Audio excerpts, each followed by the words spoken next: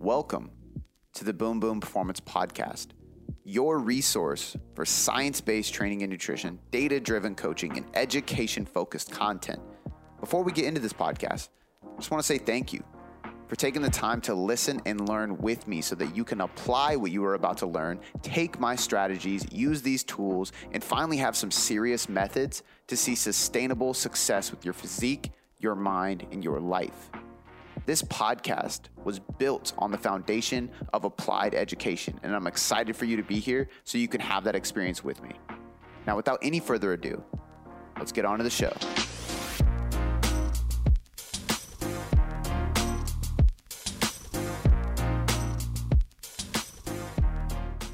This is something that I have never done before. This is a different type of podcast. This is actually a drunk cast. Now, I will say we weren't two sheets to the wind. We weren't super faded. We weren't drunk. So although it is a drunk cast, and we call it a drunk cast because our good friend Matt, who you will hear on this podcast, who actually was the quote unquote host because it was his mic and his computer, he is known for doing drunk casts, so he actually does them on his podcast quite regularly. I've never done one before, so this was actually really fun. So the way this worked, and I think you guys are going to enjoy this because we answer some questions, we dive into some personal dialogue as far as like our stories, our journeys, our goals, some business stuff, some training stuff, some physique and nutrition related stuff.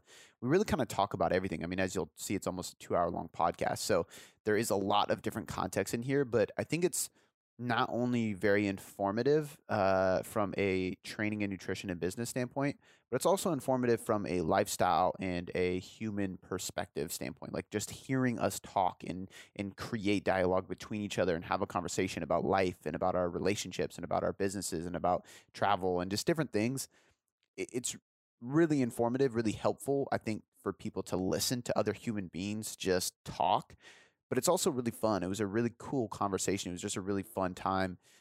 So if you guys enjoy very casual and conversational podcasts, I think you're really going to enjoy just kind of getting an insight into our discussion because time flew by and we just kept talking and talking. But the way this worked was myself, Matt McLeod, and Austin Current, we're all in Philadelphia together. So this actually already aired on their podcast yesterday. So when you're listening to this, you can also know if you're subscribed to theirs, you'll have seen it on their podcast yesterday. There's episodes launch on Tuesdays. Mine are on Wednesdays, so I'm a day late. But I'm going to link both of their shows in the podcast description so you can go check out their other episodes. They both interview some really cool people. They both have a podcast centered around fitness people talking about non-fitness things, which is really cool. So if you guys like the people inside the nutrition or fitness space, or if you're a coach yourself, I think it's a good perspective to hear fitness coaches and nutritionists and stuff talk about non-fitness things. So if you want to go subscribe to their podcast, I'm going to link both those in the show notes. You can check them out. I listen to both their podcasts. They're very informative, very good people. They're just good human beings. They're good friends of mine. So I do encourage you to go subscribe to theirs. But this podcast is with us three in Philadelphia. So Austin, myself, and Matt flew out from different parts of the country. Austin came from Colorado, Matt came from Kentucky, and I came from Seattle. And we all flew to Philadelphia to check out the Renaissance Periodization Summit. So the RP Summit, where we saw Dr. Mel, who's going to be on this podcast soon, Dr. James Hoffman, who has already been on the podcast, Dr. Gabrielle Fandara, who has already been on the podcast, and Dr. Mike Israetel, who has not been on the podcast yet, but I think we are going to reach out and get him because he's the fourth RP person we need to get on. But we went there and we watched their presentations for their summit for the day, which was really, really good. A lot of great information there. Really fun time just learning with everybody there, learning from the RP team, which is a great team of educators. But it was also really cool because I flew out from Seattle, again, Austin from Denver, and Matt from Kentucky, and we all met in Philadelphia on the East Coast and just had a really good time together. So we showed up Friday, went out to dinner Friday, and it was actually the cool thing about that is like I regret not stopping and taking a picture together, but it was cool because we got there, we went to dinner, and none of us looked at our phone. We didn't check our phone. We didn't do anything. We got a couple glasses of wine, some good steak and sweet potato dinner, and just fucking bullshitted and just hung out and talked. Went back to the Airbnb, crashed, woke up, did the RP Summit all day, got back to the Airbnb, popped open a couple bottles of wine with the elegant gentlemen we are, and we drank 2 bottles while listening to this or recording this podcast. So we literally ran through 2 bottles while recording, which was really fun.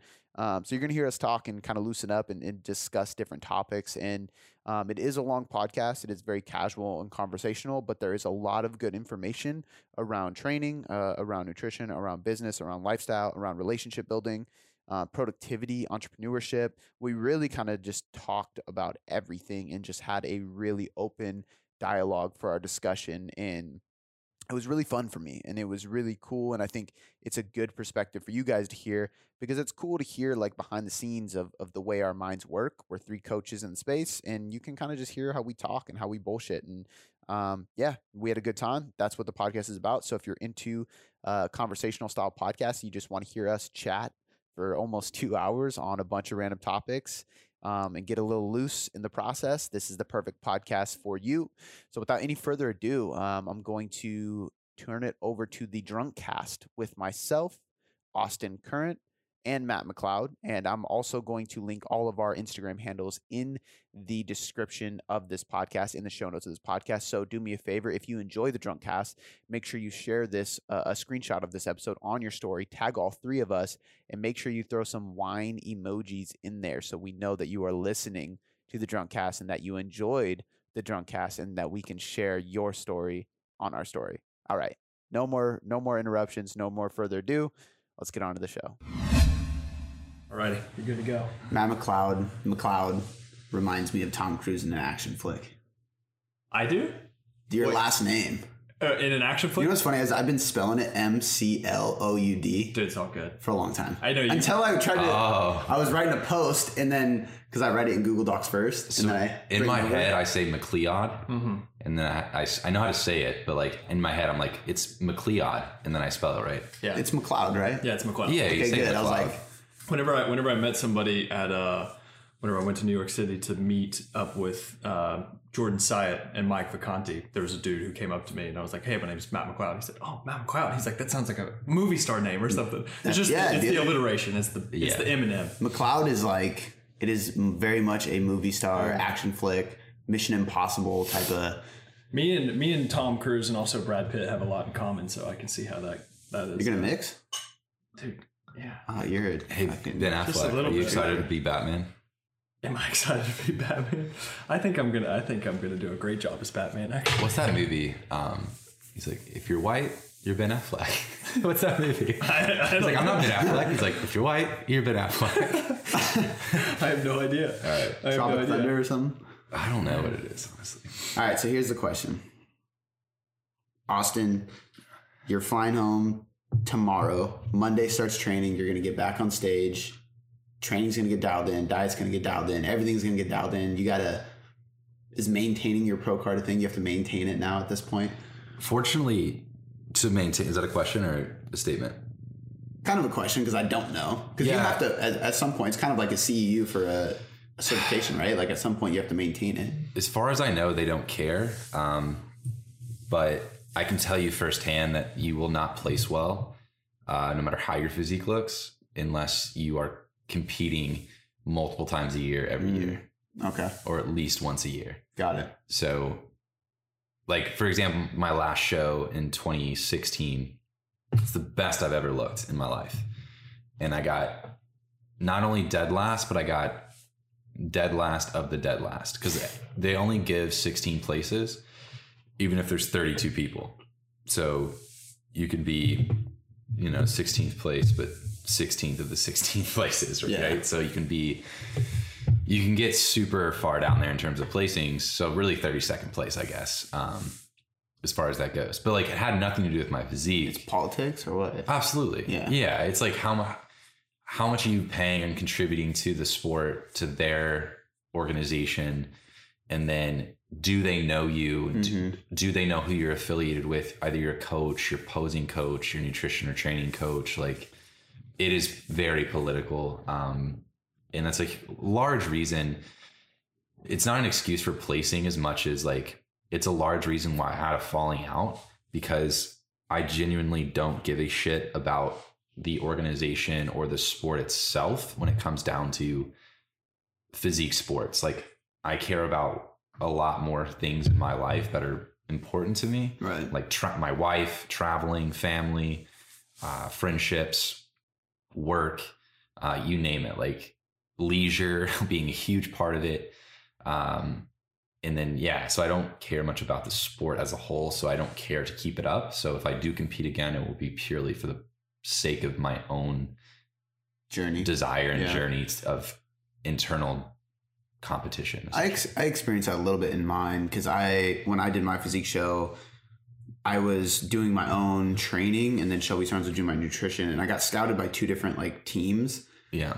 And I said no to both of them because I was like, I don't want to pay a membership to be a part of your team. When you will win more shows though if you 100%. Are a part of the team and you compete on East, West, South. Like, so if you're part of like, there's certain teams in the West Coast. If you're on that team, you will compete you'll stay on the West Coast. And if there's East Coast teams connected with different gyms around New York and New Jersey and things like that, if you are on those teams, then you stay in the East Coast and compete. It's honestly like a lot like it's like hip hop back in when we had Tupac and Biggie. Like, this is for NPC. So NPC shows, is that what you're NPC and NPC and IFBB. So like there's and these, IFBB, bodybuilding period. Bodybuilding period. Like there's these. I don't. The natural federations are not the same when it comes to that, which is why. Right. That's what I was getting at. If I did make a return to the stage, I don't know if I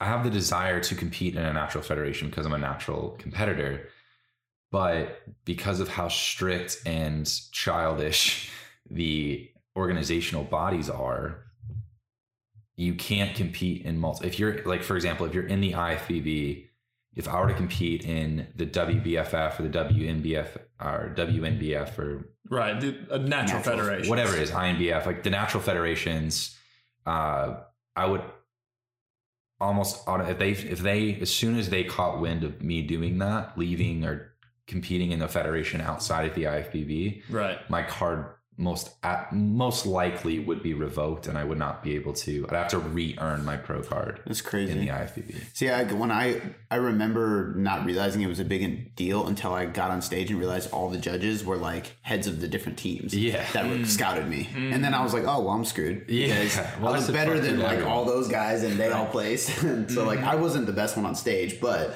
I got kind of screwed in that sense. But my question for you is, what would your training split be? Yeah. Like, how would you split up your training? What would your frequency look like? Because I think this is a cool question because A, you're natural, B, you're advanced, and C, you've had a long history of working with many individuals. I know we've had discussions and we've had just discussions on different viewpoints of all the different styles of training. And there's so many great training splits. And I think people get confused with the almost like a sticker shock of like how cool a training split looks when really it's just organization of volume and exercise selection. Yeah. So I'm interested to pick your brain on that because I think you have a interesting way. And I actually bought your ebooks. I would, like, whenever my friends come out with ebooks, I always buy this shit. Yeah, I saw that. And I started like going through it and I was like, oh, this is interesting. This is not like they have an interesting way of organizing their exercise. So I'm just curious of what you would do for yourself. Yeah, so it kind of depends. So like if I got back, like under the context of I got back tomorrow and started training. So perspective on where I'm currently at is I would say I'm detrained. And I've been at as per we discussed at the seminar today, like I've been at a maintenance volume for most likely 6 months. Like, I was telling put that into perspective of what that actually means about how frequently you've so in the last the last 3 months I've trained maybe 12 times.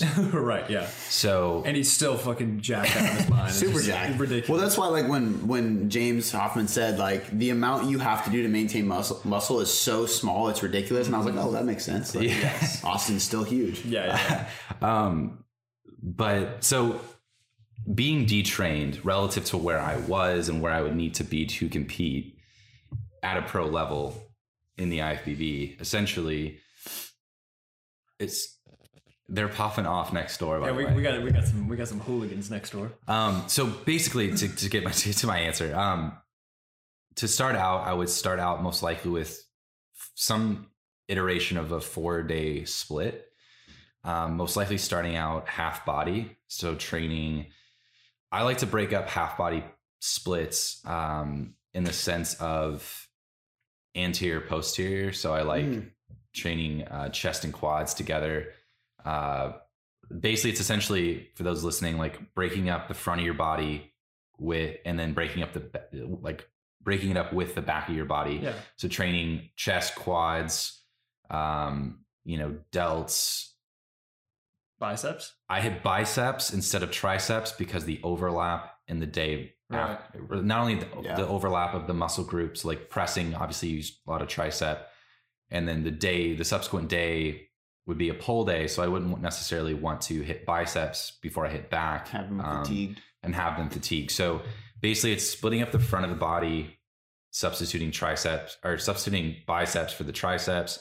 And then you'd hit the back of the body. So I'd hit the back and the hamstrings, the calf, and basically the biceps on that day, the next day. Why that opposed to upper lower split?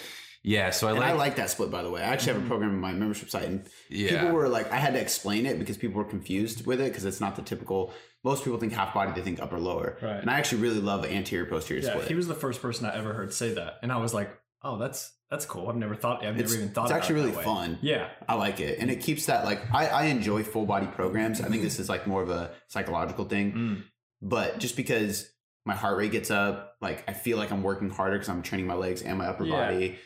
It's completely psychological. There's no volume is volume, but like I really stay engaged with that kind of thing, and that was one of my favorite programs that I've done. Yeah, so I don't like I don't like to feel completely fucked from my training. Like I don't like to be, because we all have lives and we all have responsibilities and jobs after we leave the gym. And I don't.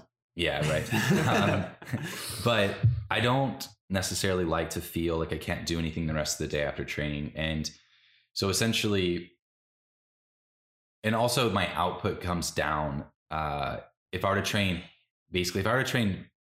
quads, hamstrings, calves, so basically all lower body on one day, you got to also think of the amount of tissue you're training per day relative to the load that your systemic tolerance can take. So as we were talking about volume tolerances today, you got to think of things in a way where how can I not only pair muscle groups together, but what are the size of those muscle groups? What's my ability to contract that tissue, create tension, create damage, and basically what's the level of metabolite buildup I can have in these muscles? How's that going to affect my liver, my ability to clear lactate? And then pair that even with me being detrained. And that's why I said a 4-day split instead of like a 5 or 6, because I am detrained and I need to resensitize and reestablish my tolerances to volume to begin with. And then from the standpoint of taxing tissues, one, I don't have a great liver to begin with. And so my ability to actually handle systemic stress is quite low. Can you explain that? Did you say you don't have a great liver? Is that what you said? So there's a lot of people that won't. Yeah. So your liver plays a very large role in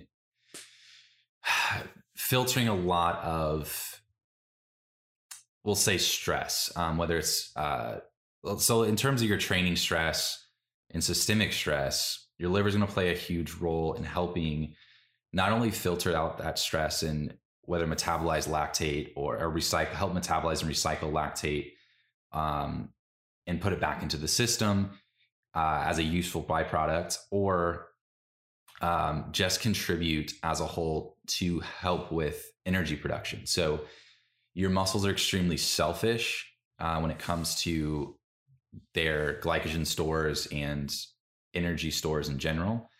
And so basically, so at a local level, your muscles are really good about contributing to that energy need. But systemically, you're putting a lot of stress on other organs, essentially like liver, the kidneys. Like you're putting, the bigger your muscles get and the more damage you cause, metabolites you build up, your organs stay the same. So it's very important as you do get bigger and bigger, add more muscle, add more tissue. This is where periodization, fatigue management, and things like that come in, and then actually accumulating yourself or reacclimating yourself to proper volume, and periodization comes into play. And so to round out the answer, essentially, that's why I picked 4 days instead of 5 or 6, just because of me being detrained. I would want to reestablish myself to volume, half body split, because it allows me to have a higher frequency per muscle group to train tissue more often, to get me, again, reacclimated to volume quicker. Also the skill, the neural effects. Yeah. Yeah. So I'd be able to hit the tissue. Yeah. I'd be able to do those movement patterns more often during the week. Right. And then also from the standpoint of total ability to handle that stress. And so basically you can break the body up. So if you're looking at training splits, like you can do full body, half body, third body, quarter body.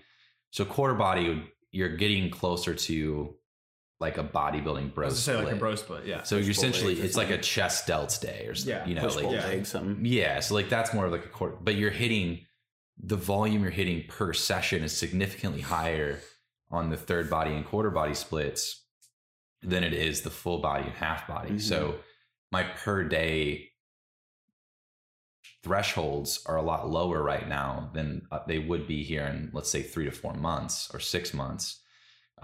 So I'd basically start out really, really conservative, maybe anywhere from 10 to 15 sets per week. I would stick with that and progress through my half body type of split, a third body type of split, if I'm still doing a really good job at managing fatigue and soreness, and 10 to 15 sets per body part per week. Yeah. Make sure that they had, because I understood, but I'm It's 10 to 15 sets per body part per week. Right. And then again, establishing those minimums, and not really, I'm not trying to find a maximum yet at this point for myself, just because my ability to contract tissue and create tension and build up metabolites, like we talked about our exercise selection today at the seminar, like I know exactly nearly down to each muscle group which exercises index really well for me, and which ones I can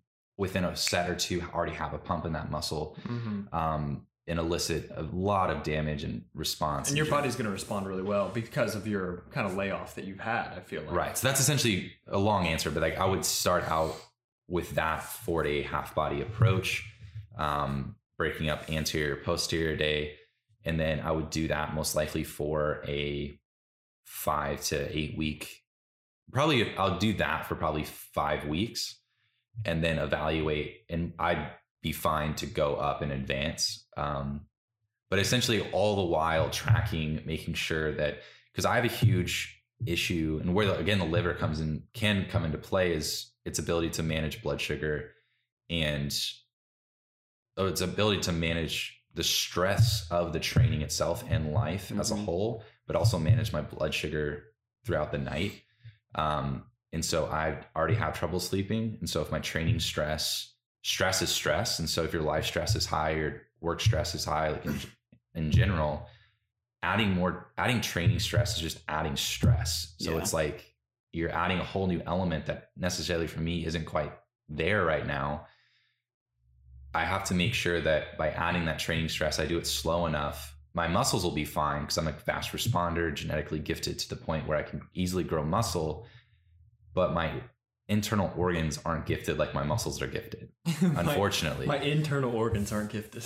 I get it, yeah. Yeah, they're not. Like they don't. No, I understand. Unfortunately, they're just not. And so I more or less have to worry about how's my sleep affected, because then like my recovery, my performance is subsequently affected from, if I train too hard early from out of the gate, my sleep is going to be fucked from the You've gotta- get-go. You've got to I check gotta- all the other boxes to make sure that your efficiency is running as high as possible. Then I got to start back from square one if I come out of the gate too hot. So Yeah. for me, it's a lot easier just to come out of the gate like that Well, instead of. and not all volumes created equal either. Like you said one thing like really briefly, but I think people need to gravitate towards it because so many people see numbers inside of the volume research and nobody like understands that, for example, an exercise that really works well for you, 3 sets for you is like 6 sets for me. yeah. That exercise is not biomechanically sound for me. Does that make sense? We've talked about, me and him have talked about this because of like 3 sets of 10 for like us 3 could be way different than 3 sets of 10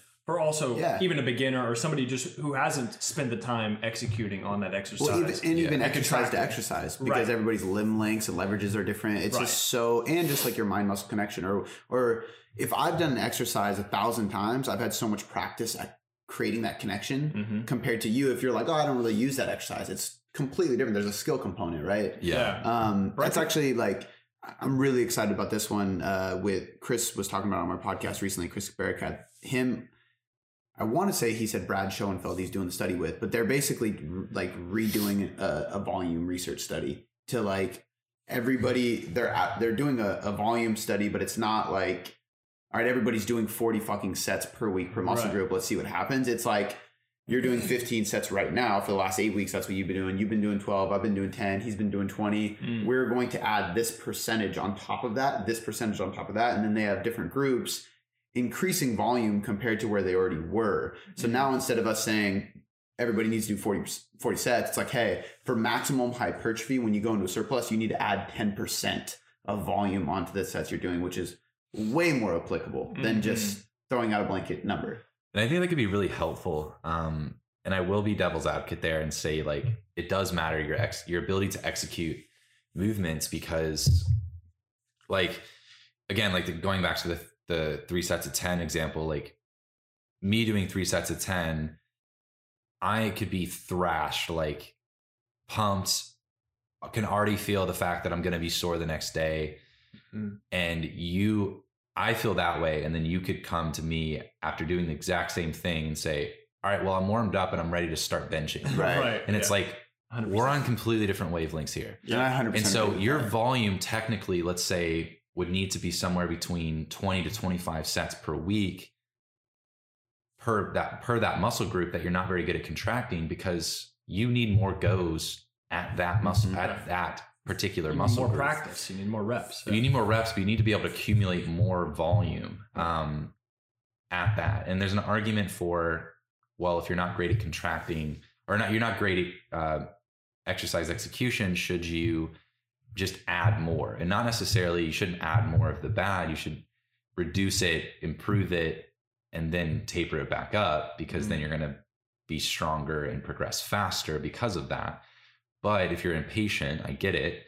And you're going to have to add where if I need 12 to 15 sets per week to do X amount of work, for you to get the same amount of work done, you may need 18 to 25 sets per week.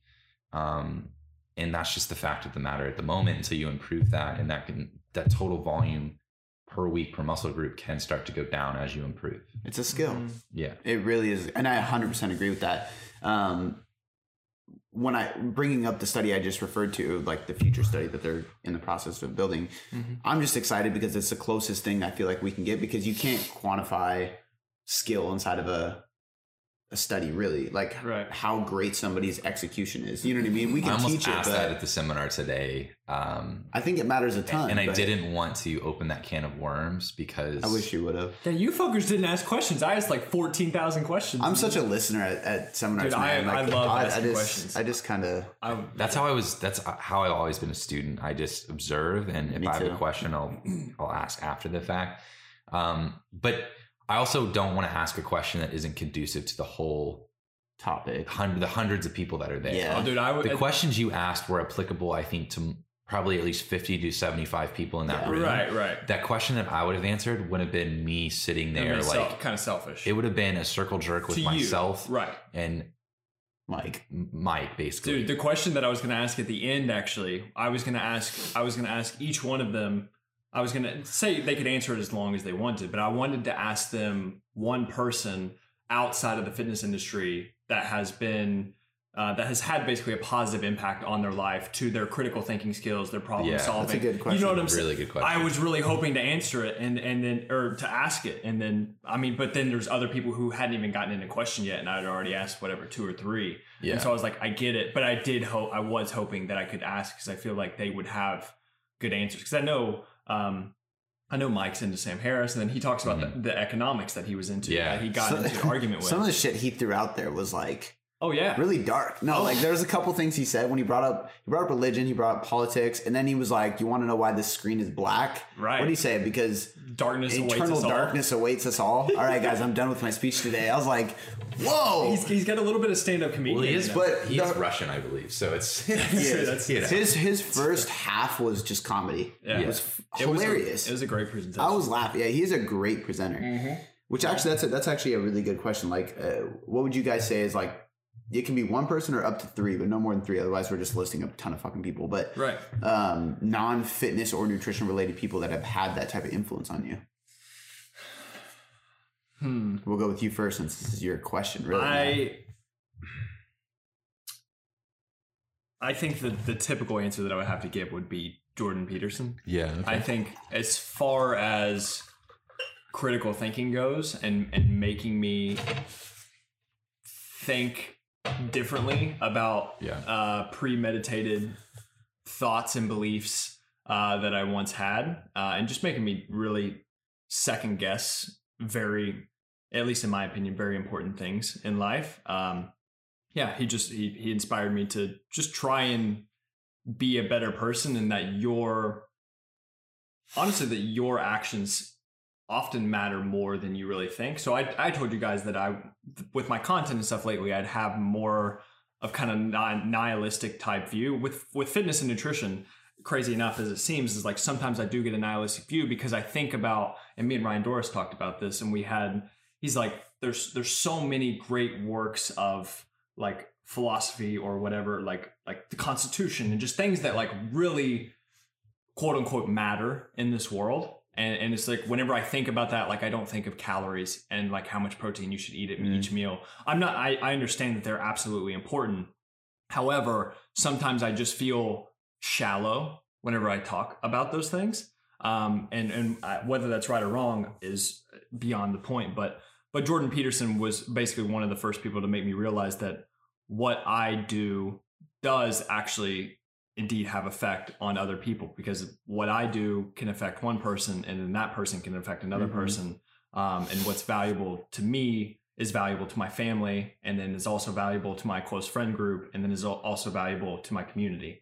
And so it's just like, the stuff that, and then of course there's the religion things, and looking at it just in a different light than you may have once thought is something special. Well, I already told you guys last night I downloaded a ton of this shit. I'm gonna dig into them, because I'm surprised I haven't, but it's just he gives a different perspective. It's just your meaning in this world and your purpose in this world. It's just the way that he formats things, is just the way that he articulates things that I have thought in my head, especially growing up. And I think young men are his main target group, because we're trying to figure out what we should do in the world. Because you have women, for the most part, it's like their evolutionary trait is to raise children.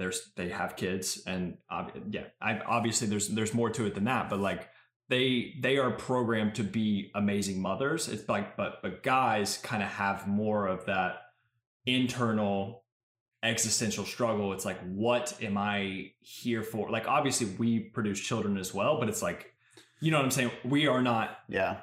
The child is usually much more evolutionary speaking. We had a warrior, a hunter, a protector. We're a provider. In today's society, it is much different. Yes, I get what you're saying. So it can just create a lot of existential distress, and just like just what is my role here? What should I be doing? What's the best use of my time, et cetera, et cetera. And Jordan Peterson just does a really good job at showing that meaning in life, at least in my perspective, and what he talks about is from gaining more responsibility, bearing the heaviest load that you can bear, And that's how you can serve the world. It's like you want to be that person that people lean on at a funeral or something like that. Like everybody else is crying and you're the rock, the foundation, whatever, in the middle of the hurricane that is strong enough to withstand all the chaos that's going on in your world. So yeah, this podcast took a quick turn after that. But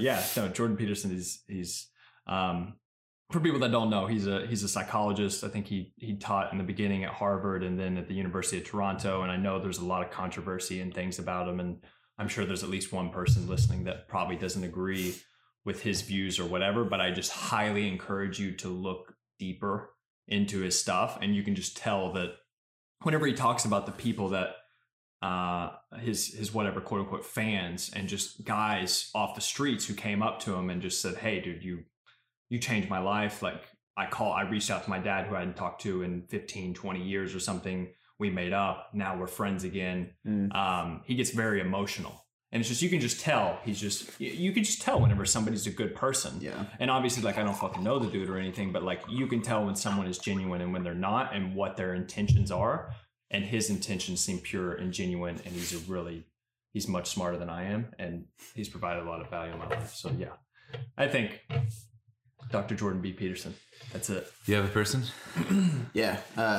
Mine's Ryan Holiday for sure. Oh, dude, good one. Good one. Well, I started thinking, I was like, I feel like there's multiple people who have had that effect on me that Ryan introduced me to. And I think that's why he's that person. And I think because he is a younger male in today's society. So like some of the stuff he talks about that he battles with and the things he learns from these philosophers, it's these old lessons that he applies from old Chinese proverbs and stoicism and stuff like that. He applies to the hardships of what we go through today, right? He like little things, social media, work-life balance, like judgment, doubt, fear, scarcity, like all these things. So like when I hear him talk on podcasts, I just can relate to him on a very deep level. And then his books are just so easy to read because it's like story after story after story. I really and I just connect with stories like I think he got his style. He talks about Robert Greene being a mentor of his, and Robert Greene has a very similar style. Like is it 48 or 58? 48 laws of power. There's mastery. So like stuff like that. Like I think listening to stories about historical figures helps a lot. And like I read his Ego is the Enemy, and I heard about Abraham Lincoln, and then I went and studied Abraham Lincoln, and I learned so much. And then I heard in the Ego is the Enemy again, I heard about Jackie Robinson, and I loved that story. So I went and researched more on Jackie Robinson and took away so much of that. And I think just listening to historical figures, it's helpful because it's real life. It's not a idea or a concept or a theory. It's like, this fucking happened to this person and this is how he handled it. Right. And this is how it applies to your life, because my situation is much different. Like things I struggle with are completely different than Jackie Robinson. Right. But how he handled that is applicable to how I should handle the struggles I go through. And I think that's what helps me a lot. So I would definitely say without a doubt, Ryan Holiday. Deriving those principles, from those amazing characters of our history. And and I look at him, like me and Austin have talked about this many times, like we look at ourselves as interpreters of the science, right? There's researchers and then there's trainers. And I feel like there's kind of this middle ground of, I guess we could call it evidence-based coaches, and these people who kind of take in this high-level advanced information from the researchers, and we interpret it in a way that's applicable to general population, or even advanced people who don't necessarily have the desire to geek out on some of the stuff we do. I truly feel like that's Ryan Holiday in his own world. And like, have you guys read Meditations of Marcus Aurelius? Bits and pieces, of course. It's difficult to read. Right. It's a great book, and I've actually read it more than once, and I still don't fully comprehend it. Like it's very difficult. It's like reading Shakespeare. It's kind of hard. It's like reading poems. It's like it's hard to grasp. So like getting somebody that can read history like that, and then like it's a skill. It's in and of itself. Yeah. He's able to filter the good information communicated in a way that is digestible to the modern day us. Yeah, 100%. Basically. I've been that way for a while. Like that's actually why I have the Greek tattoos. Like Greek tattoos on my arm, my leg. I love Greek mythology, but like if you listen to somebody like Ryan Holiday translate some of the old mythology like stories and morals, it just makes so much more sense, so much more applicable. It's not just like a cool hero story, right? It's like an applicable journey that you can apply. It's actually practical information that you can derive from these people's lives and principles and lessons. And yeah, exactly. Yeah, so I mean, that Ryan Holiday, that's a great one. That's a really good one. This is a great one. I don't actually have I was interested in hearing both of yours. I don't have a specific person as much as I have just a collective of reading shit outside of fitness and nutrition information. And I think it's important to be well-rounded as a human. As right now, like for example, right now I'm reading the book from Steven Pinker, and basically it's a collection of proof of progression of humankind from a statistical analysis perspective. So basically, what book's that? Enlightenment Now. Oh, okay. It's Steven Pinker's most recent book, and basically it seems like a self-help book, and to a weird point it kind of is, but it's not the self-help that you're thinking about. It's not filled with affirmations or mantras or even old Stoic ways of thinking. It's filled with facts and figures of human progress and statistics to fully back up. Well, he's a legit scientist, right? Absolutely. He works at Harvard. Okay. What is he professor of? Well, he does quite a few things. He's a like psycholinguist. Okay. And so he works in he'll work in he works in linguistics. He works in psychology, I believe, and he has different. So he also is trained in neuroscience as well. Okay. Or his degree actually may be in neuroscience, or his PhD may be in neuroscience. I may be misspeaking on that, but he's a very, very intellectual person. Cognitive psychologist, linguist, and popular science author. Yeah. There you go. He was professor in the Department of Psychology at Harvard University. I'm not completely full of shit. Yeah, no, amazing. You got it. So basically, it's just this culmination of that, and it's not really. It's a self-help book in the way of giving you hope on. So you always hear that the world's going to shit, and even references like the current political climate of making America, but making the world great again. And we've done nothing but progress since the 18th century. And honestly, since the modern enlightenment of the 18th century. So looking into like the 1800s and beyond, like have been nothing but pure progress. Right. From not only an economical perspective, a medical perspective, an emotional perspective, a wealth, and dude, we're about to order Uber Eats from the living room. But people fail to realize that though. Even like with safety, right now is actually the world, like statistically speaking, it's the safest time in history to be alive. And people think it's the most dangerous time. Medicine, you can't walk outside. Everything. It's just ridiculous. So in this book, in this particular book, basically, he goes through each topic in which it is commonly misconstrued or misrepresented by the popular media and or political figures trying to win an election, and basically gives the statistics on that's just blatantly not true.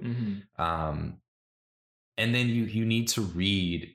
You just need to be a more well-rounded human as a whole and understand things outside of training and nutrition. I think as a coach, whether that's through nonfiction, just nonfiction related topics outside of training and nutrition, or it's fiction topics that with creativity, that just filled with creativity and storytelling and character development and these hero stories. Oh, the hero's journey. It's the hero's journey and all of these different things. Like you need to consume things. And that's where like reading outside of training and nutrition for me is essentially pretty equivalent to traveling around the world and seeing other cultures, hearing other people's opinions, and spending a lot of time, essentially as much time as I spend in the industry specifically, I've spent equal, if not more time outside of the industry, which has helped gain me a very interesting perspective on the industry in general, because I'm able to have the similar view of you, Matt, and say like, look, like today at the seminar, we can all three geek out at the information presented and say like, oh, this is amazing. This is super cool. I'm very engaged in this information. It's the nitty gritty of the nitty gritty. But I can also take a step back and say like, I genuinely don't care. Right. Like, because I subjectively don't give a shit. But at the same time, I give a lot of shits about it. And so it's pretty polarized. It's pretty confusing. Yeah.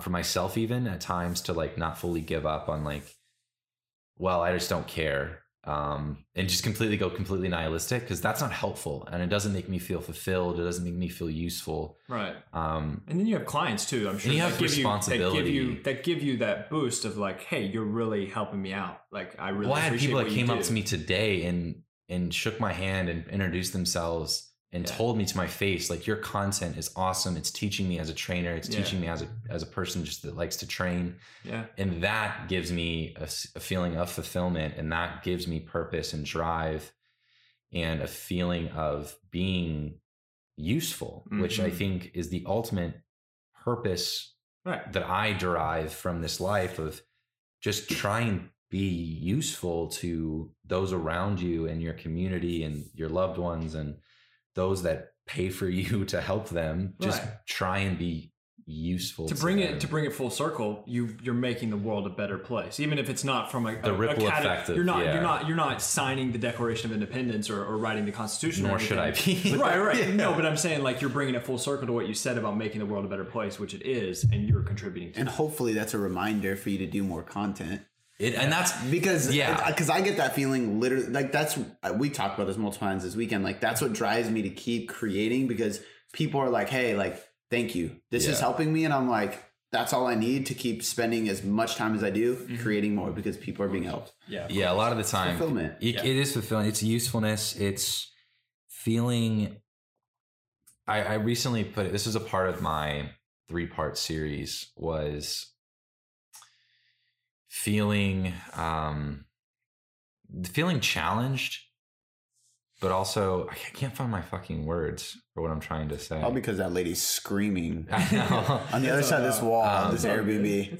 But basically feeling useful. That's about so within your skill set, using the skills within your skill set to create change and be useful. Basically, is what I'm trying to articulate. I can't find the word, but the most possible. The way for you to be the most useful is in your area of expertise, and you're going to be able to help as many people, like the most amount of people in your area, and be the most useful. And be it in my 26 years of life, I've spent 8 of them being educated on many different levels on the nitty gritty, the foundations, and then the nitty gritty of the detail of this thing. You almost have a responsibility. Yeah. That's exactly how I look at it. It's a responsibility to deliver the one thing you know better than anything else. Like the one thing that like, and that's not to say like you're on a high horse, like you know more than anybody, because nobody does. That's not true. It's just everybody, there's always somebody smarter, but I can honestly say that there is nothing in this world that I will be smarter, better, or more efficient at than training and nutrition. And it's my responsibility to relay that, interpret that to the people who don't have that same. Right. It's just like Mike Israetel talked about today. He was like, I go to the auto mechanic and just be like, here's money, make this problem go away. And then he talks to other friends who are also auto mechanics, and they're like, oh, they ripped you off completely. But he didn't know. Yeah. He's not an expert in cars. Yeah. So it's like, 100%. That's absolutely. I'm gonna go completely fucking left field with this, dude. But like, as you were talking and you're talking about everything you were just talking about, we briefly talked about this at the airport. and this is like a one statement thing. It's probably not going to create a dialogue, so we can pull up a Q&A, a question that we got on Instagram after this. You'd be surprised. But dude, Yeah. you need to have a child because Ooh. Oh. I know This Okay. isn't going to create a dialogue? but like, What are you talking about? hear me out. So like, My wife's gonna listen to this. I went through. Me and Matt were talking about this. I've gone through ebbs and flows in my career where it was like I'm so obsessive of training and nutrition. That's all I read, all I study. And then I went through a year where it was like behavior change. That's all I want to know about. And then I went through a year of like personal development and meditation and traveling and trying to be more comfortable with just being alone and like float tanks and trips by myself, staying in hotels by myself, hiking by my, like anything I could do to be like comfortable being alone in my own mind. Like, and then I went back to training and nutrition, all these different things. Over the years, over the seminars, the workshops, the documentaries, the books, the retreats, I've all these things, my daughter has taught me more about contributing to society and just thinking on a different plane of field and motivation and inspiration and what love is and what actually matters. in like what's happiness and like just like the craziest shit. And it's almost to a point where it's like you said it a second ago, you're like, I love listening to this stuff and geeking out, but I really don't give a fuck. And like that, like as soon as you said that, that's what I thought about, because she makes me realize that none of this fucking matters, but in a weird way, and I can't explain it, that motivates me to do more and more and more of it. But she allows me to like come back down and know that like I'm just a small pawn in this world, and like ego can be dropped, like overwhelm can be dropped, doubt can be, it's just fucking crazy. But the reason I say you need to have a child is because like as you were talking, I know that would teach you so much more of what you're chasing than anything else. And because of your intellect, like you would be a really, really good father. I appreciate it. Of course, Absolutely. You're a fucking good dude. Of course You are, but dude, you would be able to like just relay this kind of stuff. Like it would almost give you so much more meaning, because like all of a sudden you're like, now I have somebody I can teach this to. Yeah. So my one hang up with that, I do appreciate that. I will have dialogue with this. So my one hang up with that one is not only a simple complex of, I'm not sure if my current family, be it my wife and I, if my wife doesn't want to have children, I'm okay not to have children. Out of the two of us, I would be the more paternal one out of the two of us. So I'm, what's happening next It's all door? good. I don't think they hear it. They probably No, they can't hear it. So basically,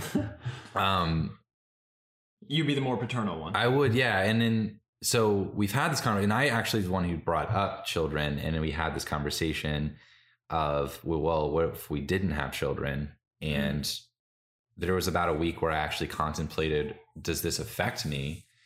And then I landed on not really. But to kind of round this out, basically, I understand where you're coming from, and I think that would be extremely helpful to have essentially this soundboard, this blank slate of a soundboard of a child, to learn from and basically see the best parts of yourself within in these moments that you share with these little things. But also the first thing my wife and I talked about when we first met was, you are not responsible for my happiness. Yeah. You are not responsible for anything that happens to me at all. So if I'm unhappy, it's on me. And it doesn't mean that at some point, if something was something happened, that you may not have been a contributor to me now being unhappy, which isn't the case. But if I'm unhappy, like that's on me, and I need to figure that out. And it's not her thing or her responsibility to ever make me happy. Right. I just need to find that within. And like you said before, in saying that, where you were going through, I lost my train of thought there. It's all good. It's all good. Yeah, so I lost my train of thought there. But anyways, like It's fine. it'll come back to me anyways. But so having a child for me, basically, I don't know if that's in the cards, but if I do know that it will be an excellent soundboard. It will be an excellent learning experience, and it'll absolutely change your life. Yeah, and in more than one way. I didn't mean to put you on the spot. I don't feel on the spot. That was the first thing that came to my mind. It's a heavy topic. It is. It's very heavy. And then like the thing is with a child too is like Blakely has taught me way fucking more than I've ever taught her. Right, of course. Especially because Shannon is with her all day teaching her. Mm-hmm. But that's just like the first thing that popped in my mind as you were like going on, and I was just like, dude, like, oh yeah. Well, dude, one of the first questions, whenever you first came in, and I talked to you guys, like, so how's having a kid? Yeah. How's having a kid with Kyle Hunt as well? I know you all know him from the Absolute Strength podcast. Yeah. But whenever I first talked to him, I was like, yeah. So because his child's like 5 or something like that. She's pretty old. It's crazy how fast they grow, man. My best friend, the one I was telling you guys about yesterday, the one that when I got jumped, he saved my life, literally. So he has a kid, and Zoe is like 3.5, and it's just like, yeah, dude, what the hell? Like, she's 3.5 now. Like, that's crazy. And like Blakely's 1.5 years, and it's just like, yeah, it's mind blowing. Like, Shannon sent me a video yesterday, and she said, "Are we going?" And Blakely was like, "Let's go." And I was like, what the fuck? She just said, "Let's go." Like, right. Those are words. Like, that's crazy. No, of course. And it's wild, dude. Like, no, that is super weird. You know what's been super weird is watching. This is different, but so Katie Hearn and Hayden Schneider. Well, I guess so. Katie Schneider. No, it's Katie Hearn. Is it still? She kept her name. She kept her name, I think. Oh, really? I think. Oh, okay. I don't know her. I'm acting. My wife kept mine. I don't know her. Anyway, my wife kept her name. Okay. Oh yeah, that makes sense. Yeah. Fuck me. But yeah, no. Hayden Schneider and Katie Hearn. I love watching little baby Axel. Like I love watching. Like I remember them doing the gender reveal party, and I've literally watched this kid grow up with him. It's so like I think he I don't follow either one. He had his first birthday. He just turned 1 like a little bit ago. He's like 1, maybe 1.5. I think I'm gonna hate myself for saying this. I think he's like 15 months old. He's 15. He's 67 months old. Yeah. No. I think he's 15 months old. Yeah. No, I could be wrong, but he's adorable. But it's just so cool because I feel like I relate to Hayden honestly a lot. At least his mindset and just how he approaches life and things. And seeing him be a dad for the first time with his kid, and you get to he documents a lot of the child, and you get to see the child grow up and everything. And it's just it's honestly it makes me super excited to become a dad, and then also my brother who's about to have his first child, it makes me super excited for him as well. That'll be your biggest excitement, but also real. I mean, you know, Instagram's a highlight reel, dude. Of course, people are always like, "Oh my god, your daughter's so cute." All this stuff's like, I only post videos and pictures of her dancing or I don't post all the other stuff. I think I told you guys I was at the ER all day Sunday the other day, like freaking the fuck out because we didn't know what was going on, and she has kidney issues, and so like that's been a whole can of worms. We don't put that shit on Instagram, of course, because right. Well, yeah, it's your own personal private. Honestly, like I actually would be interested in your guys' thoughts on this. I think it's like I always get frustrated. There's some people. I don't know if I would call them. I hate the word influencers, but they use their kids. No, like I'm basically what I'm saying is like I've seen multiple people like talk shit on influencers or influencers trying to talk shit on other influencers who Instagram's a quote unquote highlight reel, and you just like you're not real because you just post happy stuff. And I almost like I don't take it offensively, but I'm like, well, like nobody wants to see negative shit. It's not helpful. I don't watch the news for a reason. So if I'm stressed out, why would I like involve you guys in it? That doesn't benefit your life. Like, you know what I mean? So that's fair. I purposely make it a highlight reel because like, I'll be honest and open. Like I have stress, I have experienced anxiety and things like that. But if I'm constantly just bringing people down, like what the fuck's the point of social media? It's like, it's for embetterment.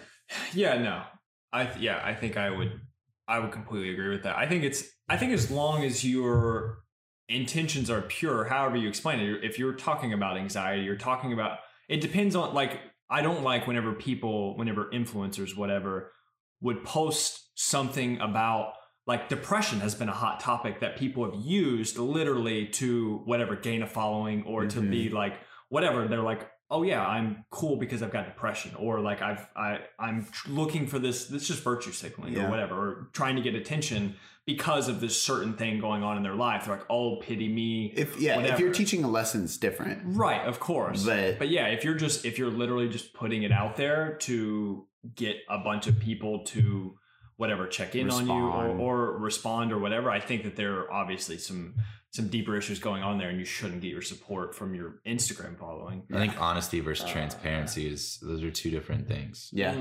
Whether you're honest about what's going on in your life and or transparent about what's going on in your life are two separate things. And so none of it is actually anyone's fucking business to begin with, but you've chosen to get on an app on a brick that we hold in our hands and share things that can maybe help someone else. Yeah. So to begin with, to default, it doesn't fucking matter to any of you, but I've chosen, or Cody's chosen, or Matt's chosen to take time out of our individual lives to write up something that we feel is beneficial in some way and post it.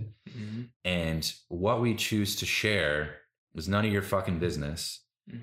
And at the same time, we've made it your business. Yeah. So because it's on a social platform, and that's in saying that, as coaches and people that are trying to again have purpose and be useful, we're trying to be useful in a way that is helpful, and to bring on a lot of negative energy or ask or do what was that virtue signaling, yeah, and using that to then get attention for whether it's a product or a service that we're selling, or just attention in general of followers or likes, or the metrics, or more the analytical side of the app itself is inherently, I think, wrong. But again, none of your fucking business. Yeah. So that's, I think, a different of a highlight reel. I think there's nothing wrong with showing a highlight reel if that highlight reel is transparent. And great way of putting it. Yeah. And if that highlight reel is transparent, then it's also honest.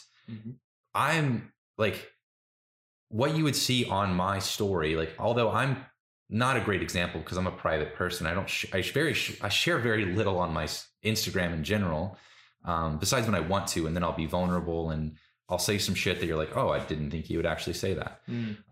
When I want to be, and I feel like if it's helpful, then I'll say it. If I don't, then I won't.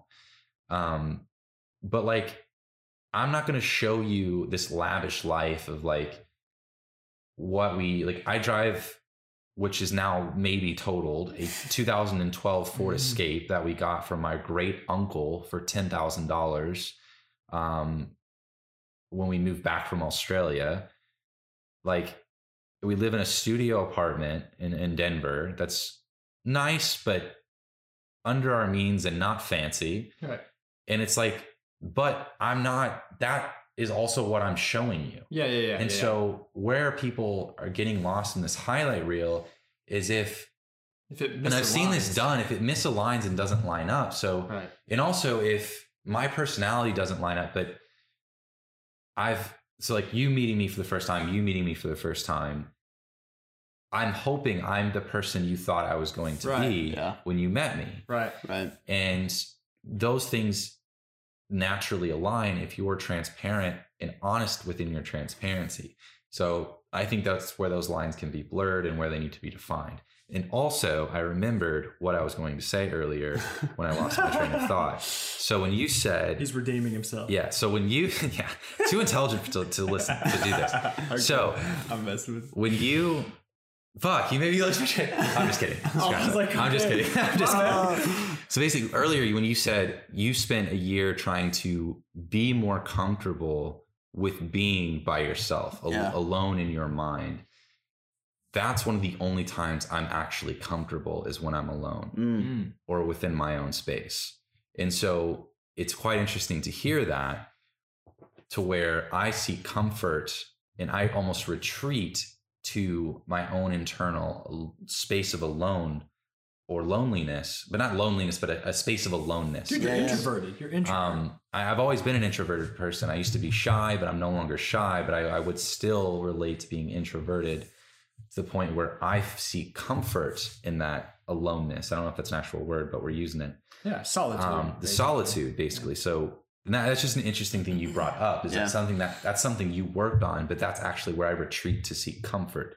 And so I'm more uncomfortable in the situation we were in today, in a crowd of a couple hundred people. Oh, right. Like that's more uncomfortable for me than me being by myself. Like I can be by myself for a very long time and be completely fine with it. Right.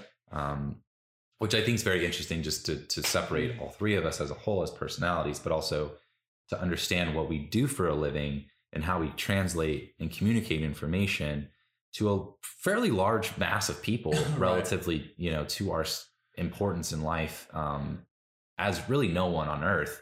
But we have these we have these little niches of people that decide to listen to what we have to say, and we're very fortunate to have that. But it's very interesting how we all kind of are different people, but we all have this platform and space to communicate information on one topic. It's why we're here together right now. It's because we have enough similarities and enough things in common where we wanted to, because this is the first time I've ever met Cody. I've met Austin before, and that was one of the questions actually that I got. So it said, is it awkward meeting each other for the first time after being internet friends? It can be, right, but I don't feel. But like you said, you're the same. You're the same people that I expected. It's awkward when it misaligns, right? Yeah. That's it. Then it's awkward, yeah. Because then you start to ask. So I've had awkward encounters with people that I've met online or built a relationship with, I guess, with online first, and then met them in person because there was a misalignment within their story, within their narrative they were telling online. Right. And I'm intuitive enough, and I would relate to having a high enough emotional intelligence to where I'm seeing through it, man. Yeah, like, of course. Yeah. From the moment I met you, I got a different vibe than what you put out in your social. Like, of course. And that's why I'm very upfront with, like what I told you earlier, like yesterday, like I'm not a very enthused person. I'm generally happy. Yeah. But I'm not very enthused. Like you're not going to see me jump up and down ever. Right. Even if I'm like out off my kilter drunk, like on drugs, like right. I'm probably just going to be the same dude, just in an altered state of saying weird shit. Yeah. Like as a whole, like I'm not going to become more enthused of a person. And so like when you see me on my story and it's like, why doesn't he smile? Why doesn't he sound more motivated? Or why doesn't he seem, he's not adding. Yeah, what's up guys? It's Austin here. At, Why doesn't he have a YouTube tutorial voice when he's speaking about things? And it's, for me, it's like, that's not who I am. And that's not what I'm like. If you met me, I hope I come off in the same way as like, oh, well, that's the vibe I get on your Instagram. This story. is what I thought, and that's how it is. But that's also why I think you connect with people, and I think that's why, like you talked about, like we are gifted and super grateful for the audiences that we do have. But that's why, like people can read through bullshit, and I haven't met a ton of people like in this setting where it's like we met online for a long time and then we actually hung out and stuff.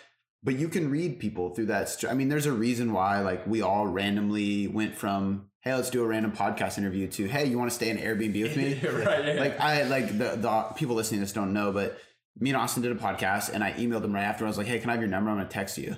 Yeah. Like, that's a weird thing to say to somebody, but it made sense because like we both kind of like connected in a weird way. And then like we got on a podcast, and I think the first message you sent me was like, hey, I usually fuck with people that follow a ton of the same people as me or something like that. And I was just like, who is this guy? Well, I sent him an Instagram DM, and because I heard about him, I think from you maybe or something. I heard him from somebody, some mutual interest. Because you DM me saying, oh, hey, I'm going to DM.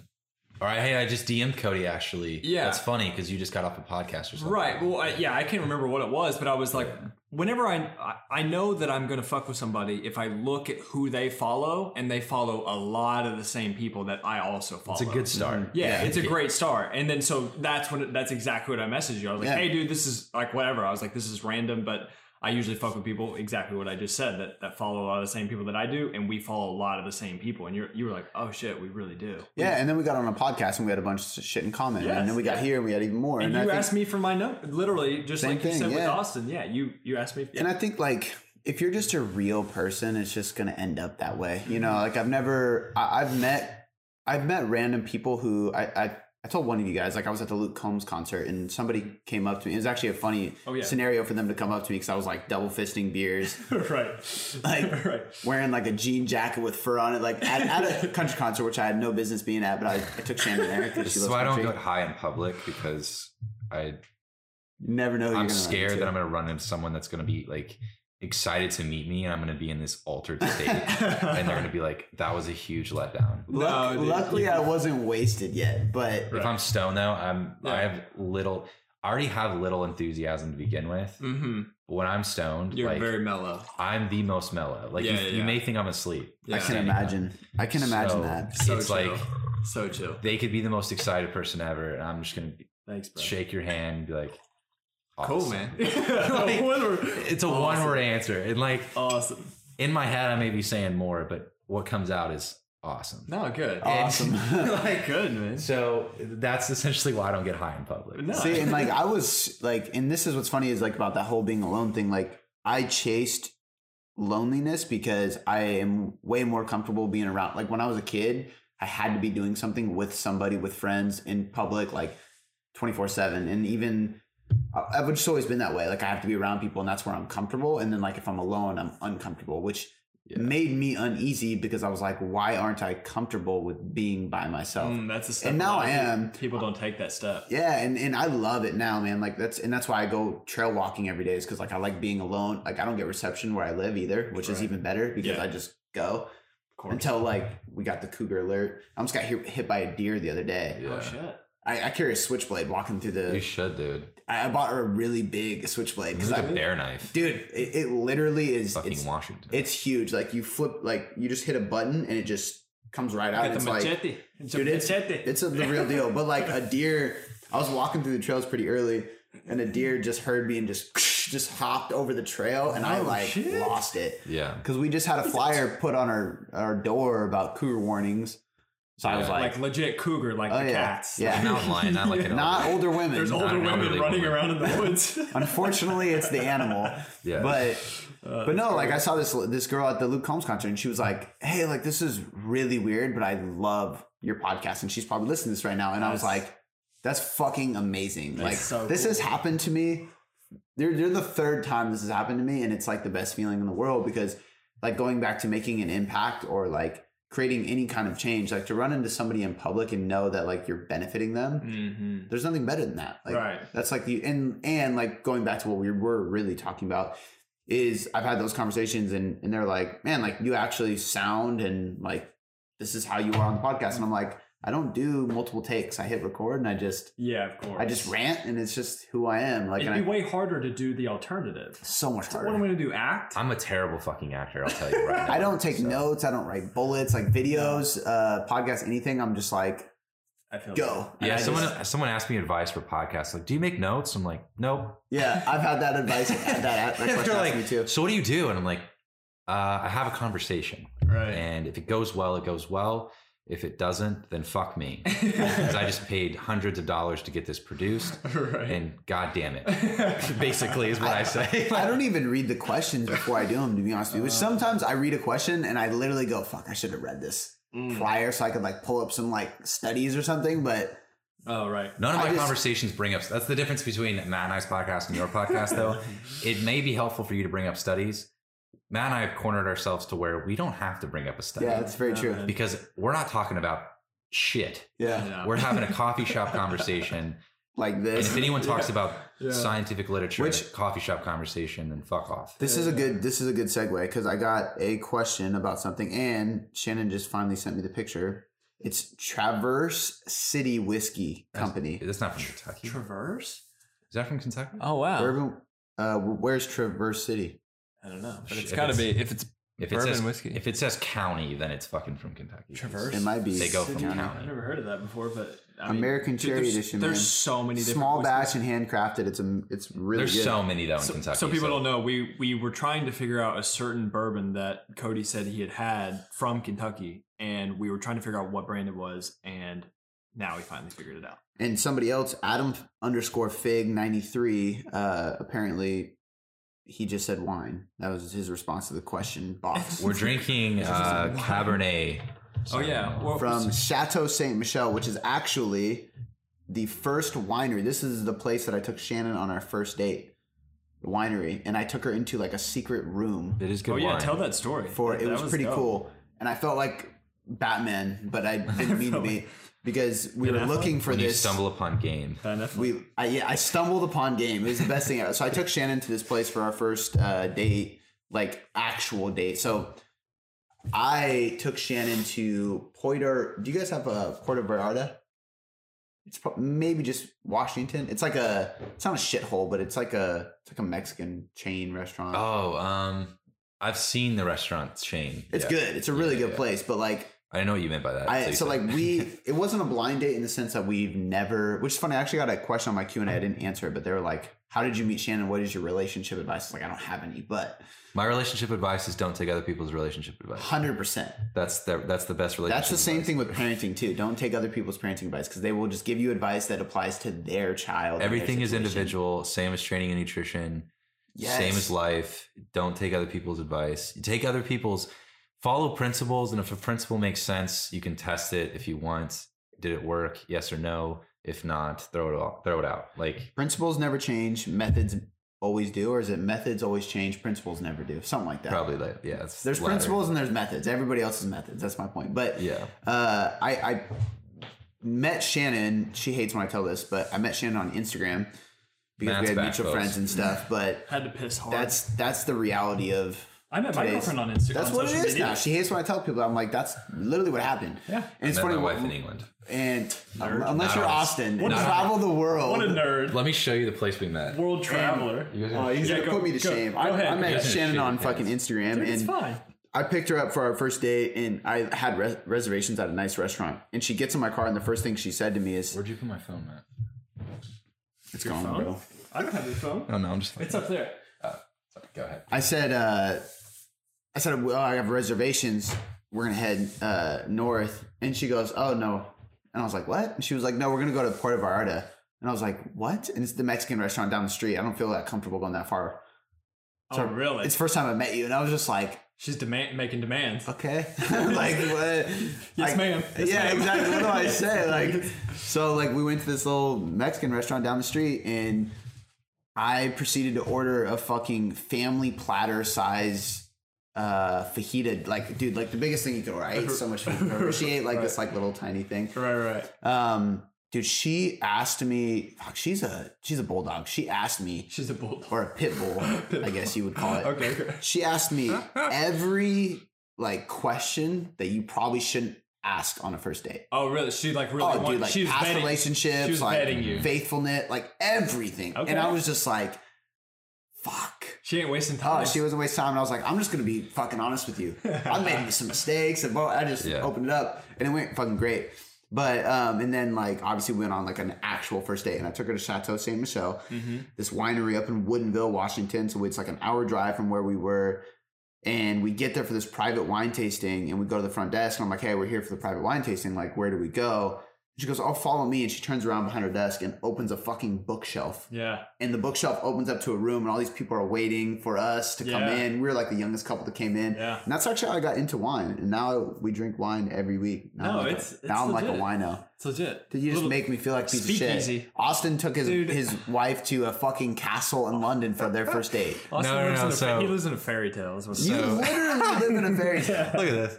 So Jesus. this is actual. Is that Princess Diana's house? So it's a manor home. Or is it Queen Diana? It's a My mom- manor. I don't. It's 100. Doesn't even matter. called a home, it's a manor. It doesn't matter. It's a 126 room manor home 126 rooms. on. Who needs that?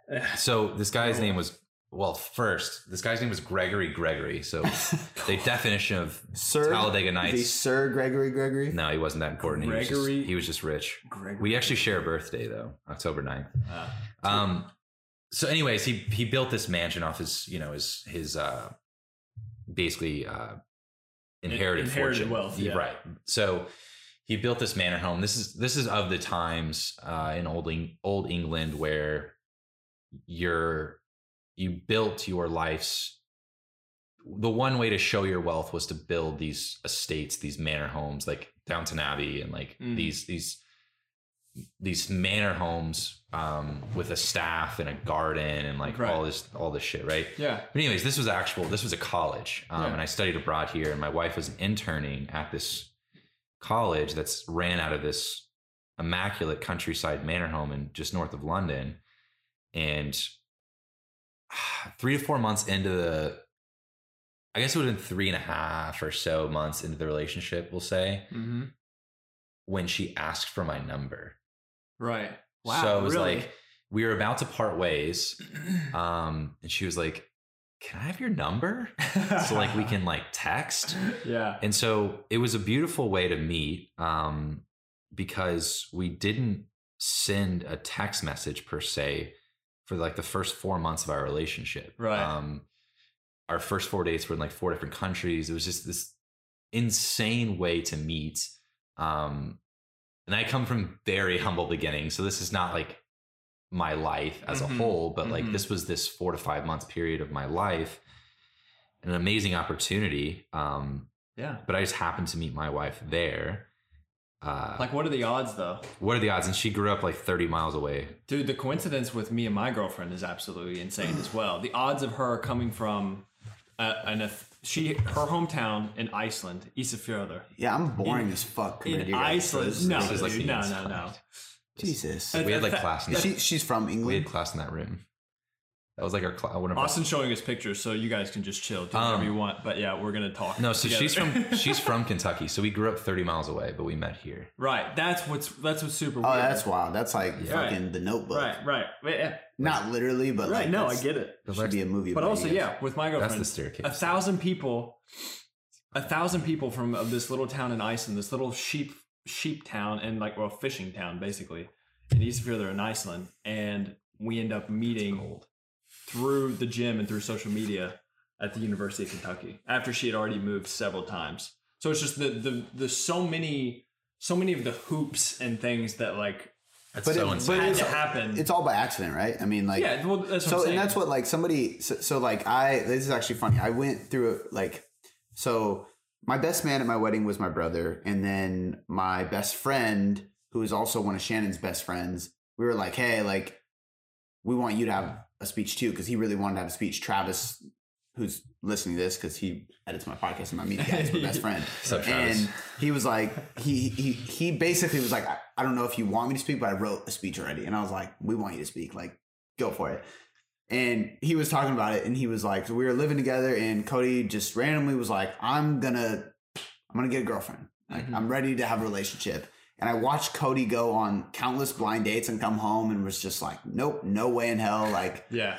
not what she looked like or not how she sounded, like just horrible things. And then I was finally like, I'm done with, like, this is, what am I doing? So I was like, I'm not gonna go on any dates or anything like that. And then Shannon, so I went to high school with 3 people that Shannon worked with in multiple locations, and my mom and her dad went to high school together. Wow. Her uncle and my dad worked together, completely separate. Like, so many weird connections that are like some of them we found out at our wedding. Wow. Like, people walked up to me, they were like, you're a McBroom? And I'm like, I'm sorry, who are you? And they're like, I'm Shannon's cousin's best friend. I've known her since she was little. And I was like, what the fuck? Like, this is crazy. Serendipity. And it's just weird how the universe brings people together, because it is super we have weird. no like close friends that connected us, but we have so many weird like one-off connections that ended up somehow. Yeah. Thank God for Instagram. Yeah. I mean, So a story like that was my wife's cousin, who she grew up with. Her first underage drinking ticket, my dad gave her while she was visiting a casino in Evansville, Indiana, like, which is super fucking ironic. So that would have been probably 6 years or so weird. before we would have ever met, my wife and I. So my wife was with this cousin at Chick-fil-A, and my dad and his wife get lunch most Fridays at Chick-fil-A. And basically Cassandra, my wife, walks into this place with her cousin and was like, oh, hey, Austin's dad's here. I'm going to go say hello. And she like stopped in her tracks and she's like, that's the guy who gave me, like, arrested me for underage drinking. That's hilarious. And it's just, it's those fucking serendipity moments of like, wow, that's wild. Yeah. So, That really is crazy. No, and then we met 4,000 miles away. So it's just that is weird. yeah, It is it's super super weird. fucking weird. How long have we been going on this? We've been going hour and 20. All right, let's try to. So What do you got? I miscounted. I got 5 different people who sent hearts. So Bro, who sent us hearts? I got hearts. Demi.fit, Nash D Fitness, the Calling them out right Leor now. Eyes. Demi.fit actually sent it more than once. So thank you. The Leor Eyes. Yeah. Different type of I got hearts. that one too. Oh, did you? Yeah. Right. Wait, who else did you say? Thanks, bro. Yeah. All I'm gonna say is like thank you, but I it's mean, not a question. But I appreciate it because I hope that means that you actually enjoy what we're doing. So I got 3 that are actually applicable. One, you'll have to go see a medical doctor for that. the lupus one. Yeah, and I just don't feel comfortable discussing No, that of course conversation. not. No. See a physician. Yeah. Yeah, and- That's all right. And to be and like the most advice I can give you, there is no. She said basically, are there any differences in counting macros with lupus? Don't even worry about macros right now. Like, See a physician. yeah, like it's not like that's not the I repeat. that's not the biggest thing. So I feel like based on the conversation we're having, there's a few of these that I'm like, So like basically like, okay, so one, the Maroon Maven functional training ! Really want us to talk about functional training, but I feel like it's a can of worms. I don't know where we could go with that. Oh man. I like functional training. Let me think. What is functional training? Define functional training. That's what. Yeah. So- let's get into it. Functional training to me is any type of training that actually enhances your life. So I think people take functional too literally sometimes, and they will get into the semantics of, well, an overhead press is more functional than a barbell press because when do you horizontally press something off of your chest when you have it? Like, well, right. no, I'm never getting randomly crushed by something while I'm laying on the floor and I have to bench press it off my chest and I lift more boxes up on shelves, I guess. I don't know. Like, Yeah. But to me, functional fitness is more of like, does this enhance my life? And what enhances your life is different for every individual. So for me, I'm okay saying that aesthetics does enhance my life because I feel better when I look good and I feel better when I have muscle, but I also feel better when my joints don't hurt. Mm-hmm. And I feel better when, so like a big one for me is I've had multiple knee surgeries and I couldn't kneel on the floor with my daughter when she was born. Like I never cared about the range of motion of my knee until I had a daughter because I couldn't get on the floor. And like, then it really mattered to me. So then I was like, okay, let me like work on this. And then I actually tore it again and I had surgery. Gotcha. And now I can actually do it because I finally did it the right way. Uh-huh. Long story short, it's been tore for 5 years and I didn't know. And that's why I couldn't kneel. But Jesus. yeah. And then I snapped all the way. Wow. Well, rolling out of bed. I'm glad it's I'm glad it's better now. Yeah. So, but my point being is I think functional fitness is really just anything that allows you to A, get you to your goals, and B, does it in a way. So 3 things. 1, it gets you to your goals. 2, it gets you to your goals while still enhancing your life. Okay. So if you are, and this is like, we touched on bodybuilding prep for a second. I never regret doing the physique competition, but I'll probably never do it again because it doesn't enhance my life. I think having the experience enhanced my life because it taught me so much. Same here. But repeatedly doing that wouldn't personally enhance my life because that's just not where my life is, and it's nothing against competing. But whatever goal you are chasing, your journey to that has to also enhance your life in multiple ways. And then I would say the third thing is that it has to somehow lead to not necessarily better joint function, but it definitely can't impair joint function. Right. If you're doing training that hurts your joints and makes you feel achy or crippled or any way or move less efficiently, Right. That's not functional. If you're functioning worse, Yes. it's not very functional. But functional fitness isn't bouncing on a Bosu ball and doing an overhead press. Sure. I think mine will probably be quicker than because you'll probably have a better answer than me. But for me, functional would be like, whenever I think about that, I think of it as in like you have muscle, so you have the lifter, and then you also have your conditioning down as well. So it's kind of like your average day like CrossFitter. Kind of that. Whenever I think of functional training, Not burnt out. CrossFitter. Right. Exactly. I think of somebody who can lift weights, who has a decent amount of muscle mass. They have a decent amount of strength. They have a decent amount of flexibility. They have a decent amount of conditioning. Yeah. So they're healthy. Yeah, they're just overall. Whenever you think of a healthy individual, that's kind of how I think of functional training. I'll play devil's advocate a little bit. I think the caveat there is like, I think that's what I love, and that's like where I like to be personally. However, I will say I could be bigger, I could be leaner, I could be more conditioned, and I could be healthier. Of course. If I chose one of those. Right. routes. Well, you're the generalist. You're Exactly. not necessarily... And I think like that's important for people to see because they want to be like absurdly excellent at all of those things at once. And it's like, no, you can be really good at all those things, but you're not going to be shredded to the gills and really healthy and really flexible. You know what I mean? Like you have technically to balance you could like block periodize it or something and focus on one adaptation at the time. Have no. I want to say this in a way that's not discriminating because I like Marcus Philly. I think his content is really great. I think he comes out with some great exercise creations and stuff. But I'm actually glad he did this. He made a post the other day. And it was a picture of him or something. And he basically talked about like what it takes to do what he does. And he was like, I go to sleep at 8 p.m.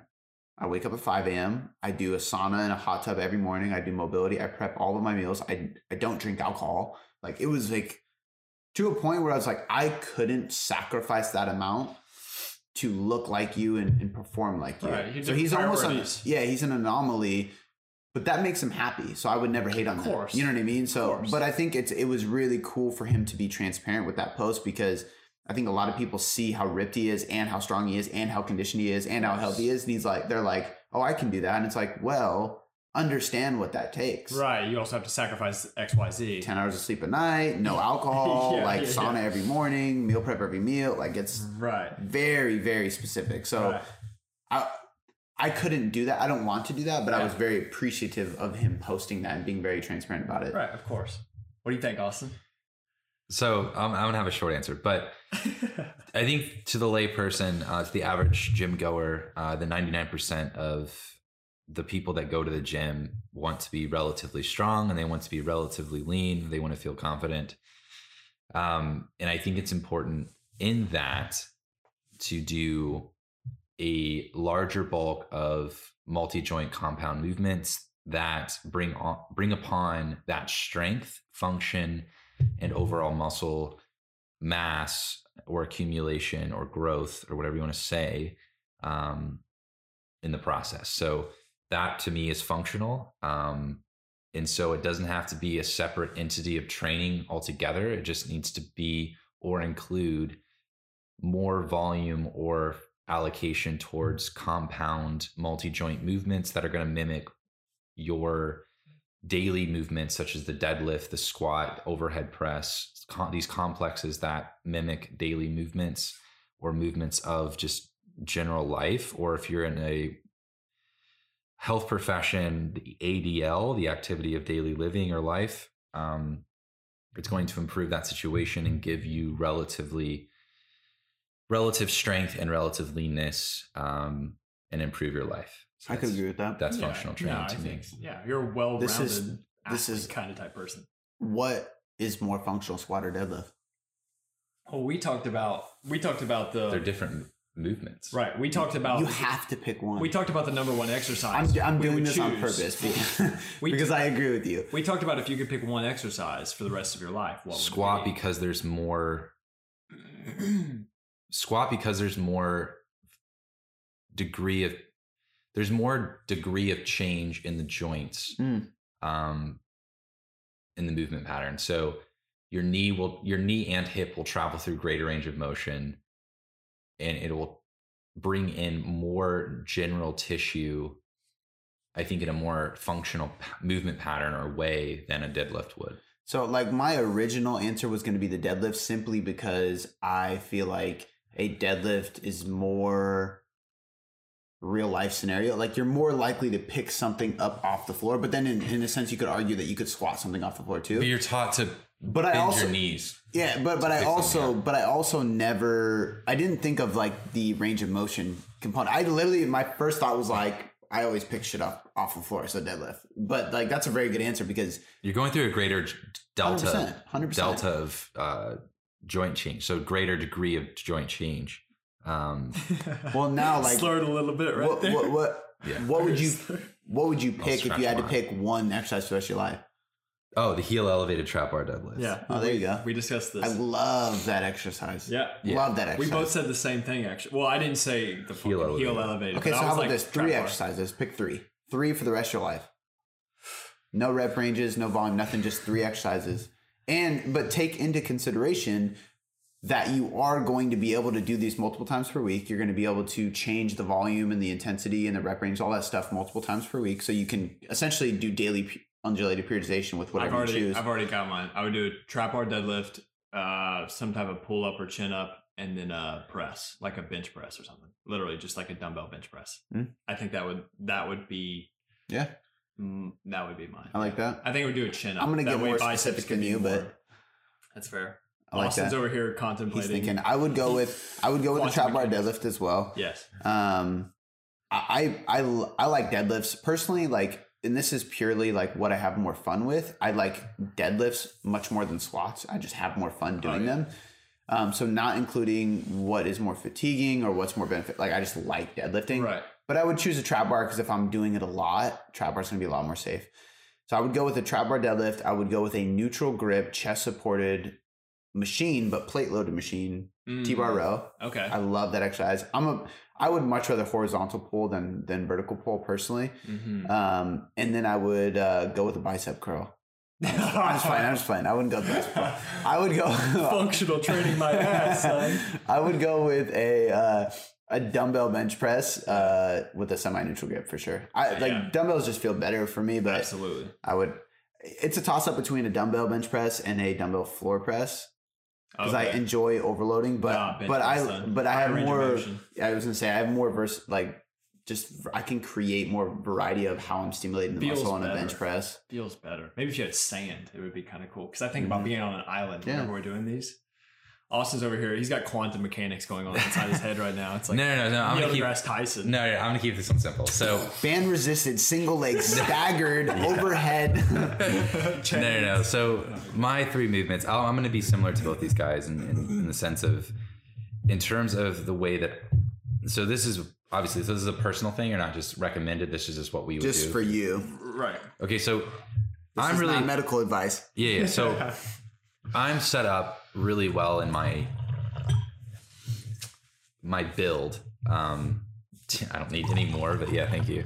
Cody's filling back up our wine glasses. You got to kill this bottle. Are we done? Oh yeah, we've killed 2 bottles here. So I have the femur length of a person that is 4'11", and I have the wingspan of someone that's closer to 6 foot. And you got a beard of a dwarf. And the beard of a groomed dwarf. much better. In which I will say, Mike Israel petted your beard today. He did. That was cool. He petted your beard. You know who you remind me of?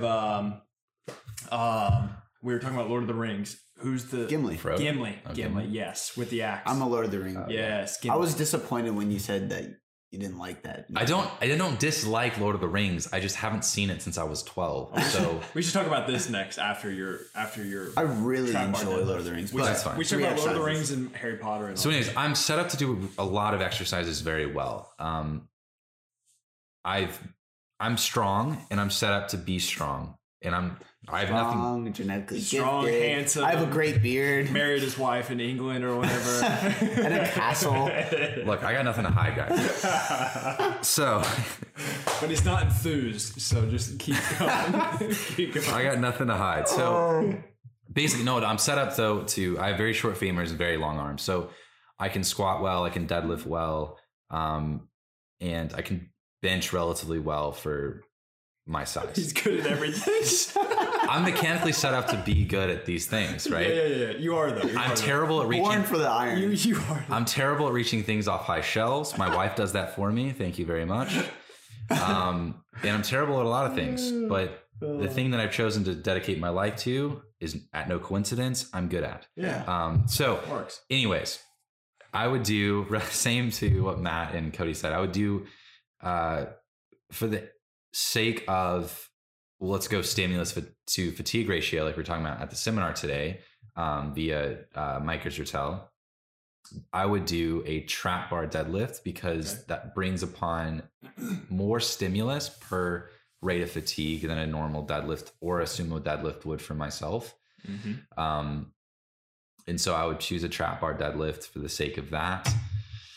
And then I would choose a chin up, again, hitting the back, teres, lats a little bit, doing my best to hit upper back when I could, but also hitting biceps, and then a press where you're hitting your chest and triceps and everything else. So what about rear delts? What press? They're less important. So rear delts are going to be. So if you go all the way up, I don't know. So for a chin up, rear delt, so you got to think of the orientation of the humerus relative to the fibers. So if look I'm at back like this. So if I'm pulling like this. So your rear delts are in this right here. Right. So this is actually lined up fairly Your well. elbow If you needs were to be pull higher. Yeah. Well, so technically to hit your rear delt, loosen up. Yeah. Chill. Right. That's fully rear delt. Okay. But you are going to hit, similar to most muscle groups, you don't, especially as you desensitize to volume, the volume to actually maintain the muscle groups you already have would be significantly less. Right. Therefore, by stimulating that tissue at all, you would hang on to the tissue you have and somehow you would find a way to build more of it. And that's part of the reason why I chose the T-bar row, because where I place my elbow, I can that's true. drag low, get my T-bar is actually lats, a good. That's a solid. little bit wider, and it's chest supported, so you can actually trap rhomboid, chest supported, so I can actually even go way high, and I'm basically just doing rear delts, upper trap. You also get your erectors from the trap. Well, you can also from the trap bar deadlift. You get everything that attaches to the pelvis, essentially, which is a lot of things. Your body, which is a lot of things. All your torso musculature, and most of your leg musculature is other than your calf. So yeah, I think those are all three solid answers. No, those are good. I like those. What's the different question? What should we go into food groups? I like the food question a little bit. Ask it. Sushi is my favorite food group. Oh, dude, we need to order sushi, don't we? Okay, so like, what is the food? What fucking time is it? What is the food question? It's 9:05. They close at 10:30. Okay, we're good. What's the food question? The food question. Well, so it's the same thing. If you could only, so if you're on an island, should we do 3 foods or should we do 1 food? You tell us. One food. 3's too much. 3 would be too much. 1. Oh, but you got to pair it with something. Let's No, you do 1 food and one food and 1 drink. What about that? What if you did? If you're stuck on an island and you did 1 food and 1 drink. Oh, that's tough. Wait, okay, so let me ask for some context here. If I'm trapped on an island, does this mean like I can bring 1 food, 1 drink to the island? No, this is supplied food. Okay, so like, You mean like what I'm dropped in saying from a is like there's helicopter or coconuts on the island. I can go get. So the natural habitat on the island. That's what you're saying. Natural habitat is unknown in this situation. You're playing it's Russian roulette. But it's not off limits. It's not off limits, but it's Russian roulette. So you can imagine, but you could be very wrong. Okay, I'll take that. And you could also have the dangerous effect of other animals on the island that could smell your Think food. of prehistoric Australia. Oh yeah, where there's wombats the size of fucking a wombat. Have you seen a wombat? I don't know what the fuck a wombat is. Let me show you. Now that I'm trying to think about, brutal. I've definitely heard of a wombat. I have watched Lost enough that I know exactly the situation. Well, then you go first. Yeah. What do you think? We'll piggyback and just cherry pick your answer. You have to watch Lost, by the way. Yeah, clearly. But because this is going to make me sound like an alcoholic, which I'm not. I literally drink once a week. He's drank literally this entire time. I haven't stopped. Do you know wombats poop squares, by the way? What? They poop squares. That's weird. That's super Anyways, go weird. on. Super weird. I would actually choose a really good Cabernet for my drink. What? Yeah. Alcohol? Oh, they're like a little. Well, so like here's a the thing: is groundhog like type thing. So if I was trapped on an island, I would create a filter of some sort to filter the salt out of the water.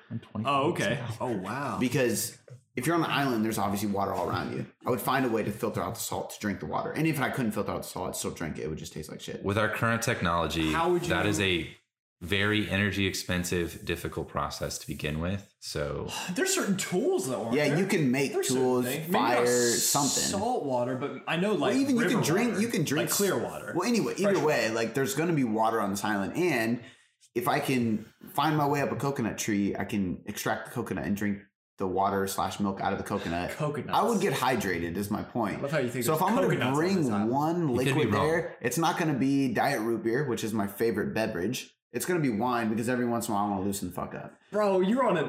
I mean, I know. well, I Cody, so understand. so Cody lost. He died. That's my answer. He He's died. dead from the alcohol. I He's haven't, died. I haven't given my, Wait, my so the food. food yet. Oh, sorry. Go My ahead, food. go ahead.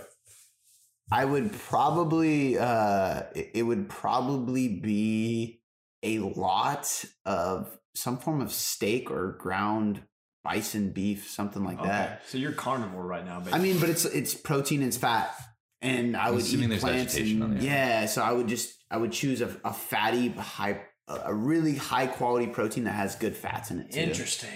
And even then, like I'm assuming there's coconuts on this island. I don't know why, but that's my assumption. And You're a big coconut guy. I'm a coconut guy, and I would get some fats from that too. So Okay. I'm going keto on the island. Is my point. You're going keto on the Keto or carnivore? dude. I don't know, man. Which I would. Neither one of those I could truly. The one thing that I Sustain. keep thinking about, and that I know that wouldn't be as good on the island because it would just be gross because you're probably gonna be super hot. I keep thinking of whole milk, and I think of whole milk because Yeah, it's that just, is disgusting. it is, but also I think it would also be delicious. It's If it- packing a nutrient punch. We're talking. I mean, it's So I'm talking about like freezing cold, like whole milk, dude. I'm telling you, whole milk because you've got the proteins, carbs, fats. You're good to go. Like literally, you've got Think of breast milk. super food. but you're also on an island. Breast- There's got to be fish. There's got to be wild hogs. Something running around. There's probably going to be vegetation. This defeats are the purpose of this question because then we've got too many alternatives. But does it? Like you're bringing. That's why I brought wine because I'm going to bring something All I'm right. going to enjoy. So you're chilling, and you can. Most people get trapped on an island. They don't bring shit, and Okay. they'll survive off the land. That's fair enough. Maybe I'm going outside the boundaries. That one time I got trapped on an island, I was fine. So you guys are idiots. I've watched. When you met your wife. Dude, I'm telling you, I'm thinking of Lost right now, and I watched what they scavenged for. They didn't bring food, and No, that's fair. That's fair. it's such a good show. You guys gotta watch that. No. You would like it. You would enjoy it. So you would choose steak and wine. I mean, I'm not super opposed to that. I would probably choose more something. I would probably choose maybe some potatoes. Potatoes and whole milk. That's Potatoes. What are you, potatoes. Irish? Potatoes and whole milk. No. That wouldn't be. Are it. you Irish? That wouldn't be it. Did you get a No, fiddle? I think I'm Scottish. I'm I think Irish. part Scottish. Well, I have an Oma. I have my grandma McLeod. was full German. She was Wow. like hardcore German. Inga. Yeah. That was her name? Inga. Yeah. Wow. Yeah. Full, like she had a heavy, thick German accent That's as well. Potatoes and whole milk. No, Man. no. You're See, I thought of loaded potatoes- as fuck. Well, see, here's the thing. I thought about potatoes, but then I was like, no, if I could just choose one food, it wouldn't just be potatoes. But and potatoes whole would be milk. smart if you actually think You about it. I gotta mean, put there's like starch in a there. full potato diet. But then again, Potassium, I all think that. some of the ingredients that so you got potassium in the potatoes, but there's also potassium in milk as well, and the potassium is also fortified with vitamin A and D, and then you've got the protein, So carbs, it's the and sun. fats, and then I would have to choose some type of. I would probably have to choose some. I would choose like salmon, maybe. There you salmon. go. That would be smart. Then that's similar to Salmon would my be thought pretty process. Healthy fat, healthy solid. protein. You actually need those to survive. You don't need the carb. It'd be Like, pretty. Yeah. So I'd go, Coffee. No, I'm kidding. Get some coffee in there. you'd be energized enough on life that you're still alive. You're Yeah, no shit. you're trying to survive. You're fucking. And also, if I'm alone on an island, I don't want to feel alive anyways. Because there's nothing to fucking You don't do. even feel alive right now. You're just not enthused about it. So anyway, I would go with salmon as my protein choice That's fair. or my food choice. Fucking coffee cat. No. I probably would have went with that if I thought of it. To be honest with you, once you said, I was told like, you that's why you guys are going first. I'm gonna piggyback your Dietitian. answer. Woo! yeah. You have a register. I mean, I'm taking the registered dietitian's No, approach. It's all good. So I would do salmon for a food, and I would do Gatorade as my drink choice. Gatorade would be So you're covered. Although it's a poor electrolyte, it's low in its density of electrolytes per serving over time, as much as you would drink to stay hydrated. What would be a heavier, more electrolyte drink? Pedialyte. Would it be Pedialyte? Pedialyte is. Or were you saying coconut water would be? Yeah, I was gonna say coconut water. Yeah. That's what coconut water is a better overall. What is it? So coconut water has more potassium per serving. The stats. I don't think you're fighting animals to get coconuts off the island though. We're really assuming that there's coconuts on this fucking island. I know, and I feel like a piece of shit because I said wine. You are. I mean, you are a piece of shit. That was low. But I'm thinking, man, I'm going to find some kind of liquid there, hopefully. And even salt water has electrolytes in it if you really think about it. So the best price on a filter to filter salt water. I would make one out of sand, bamboo, string, and leaves. Freedrinkingwater.com. Freedrinkingwater.com. The listed price for this is $2,300, but you can get it at an all-time sale price of $1,349. Damn. So...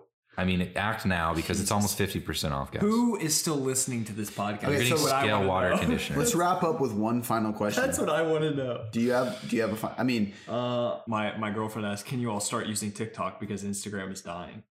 I don't think Instagram is dying. I think that's a glorified statement. I think TikTok is on the rise, but I also think that TikTok is on the rise because Gary Vaynerchuk has stocks in it and he is pushing the fuck out of it. Dude, but he doesn't have any stock in it. At least according. Are you sure? According to him, he said he posted how much stock I have in TikTok. And he posted this. That was completely just because I would agree. Guessing. Listen, I'm a hardcore Gary Vaynerchuk fan, and I will defend him to my death. But I'm also skeptical as well because I'm like, why would he be pushing this so hard? But he's also pushed other things in the past because he has the ego that he wants to be historically correct. Of course, 100%. So and I don't have like all my ducks in a row with Instagram. Like I have other things that like. If Instagram crashes, whatever. But I don't think it's going to crash. Dude, but I think I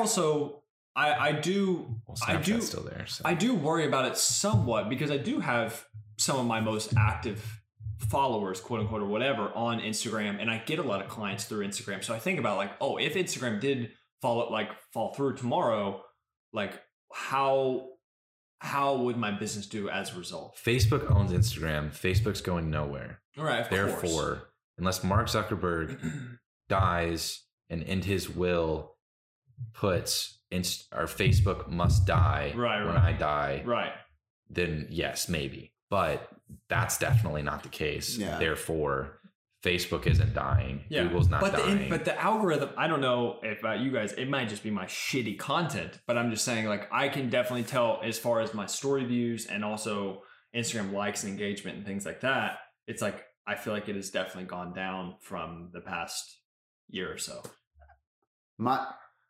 I saw a trend down and then I saw a trend go way up. So that's fair. That's fair.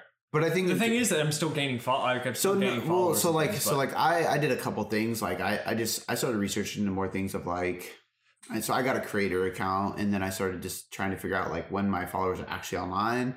I tried to look into like, what do these people actually give a fuck about? Mm-hmm. And when I combined the best timing, the creator account, what these people actually care about, and then after analyzing all those things, actually saying like, I really don't care. I'm going to post what I want to post anyway. Yeah.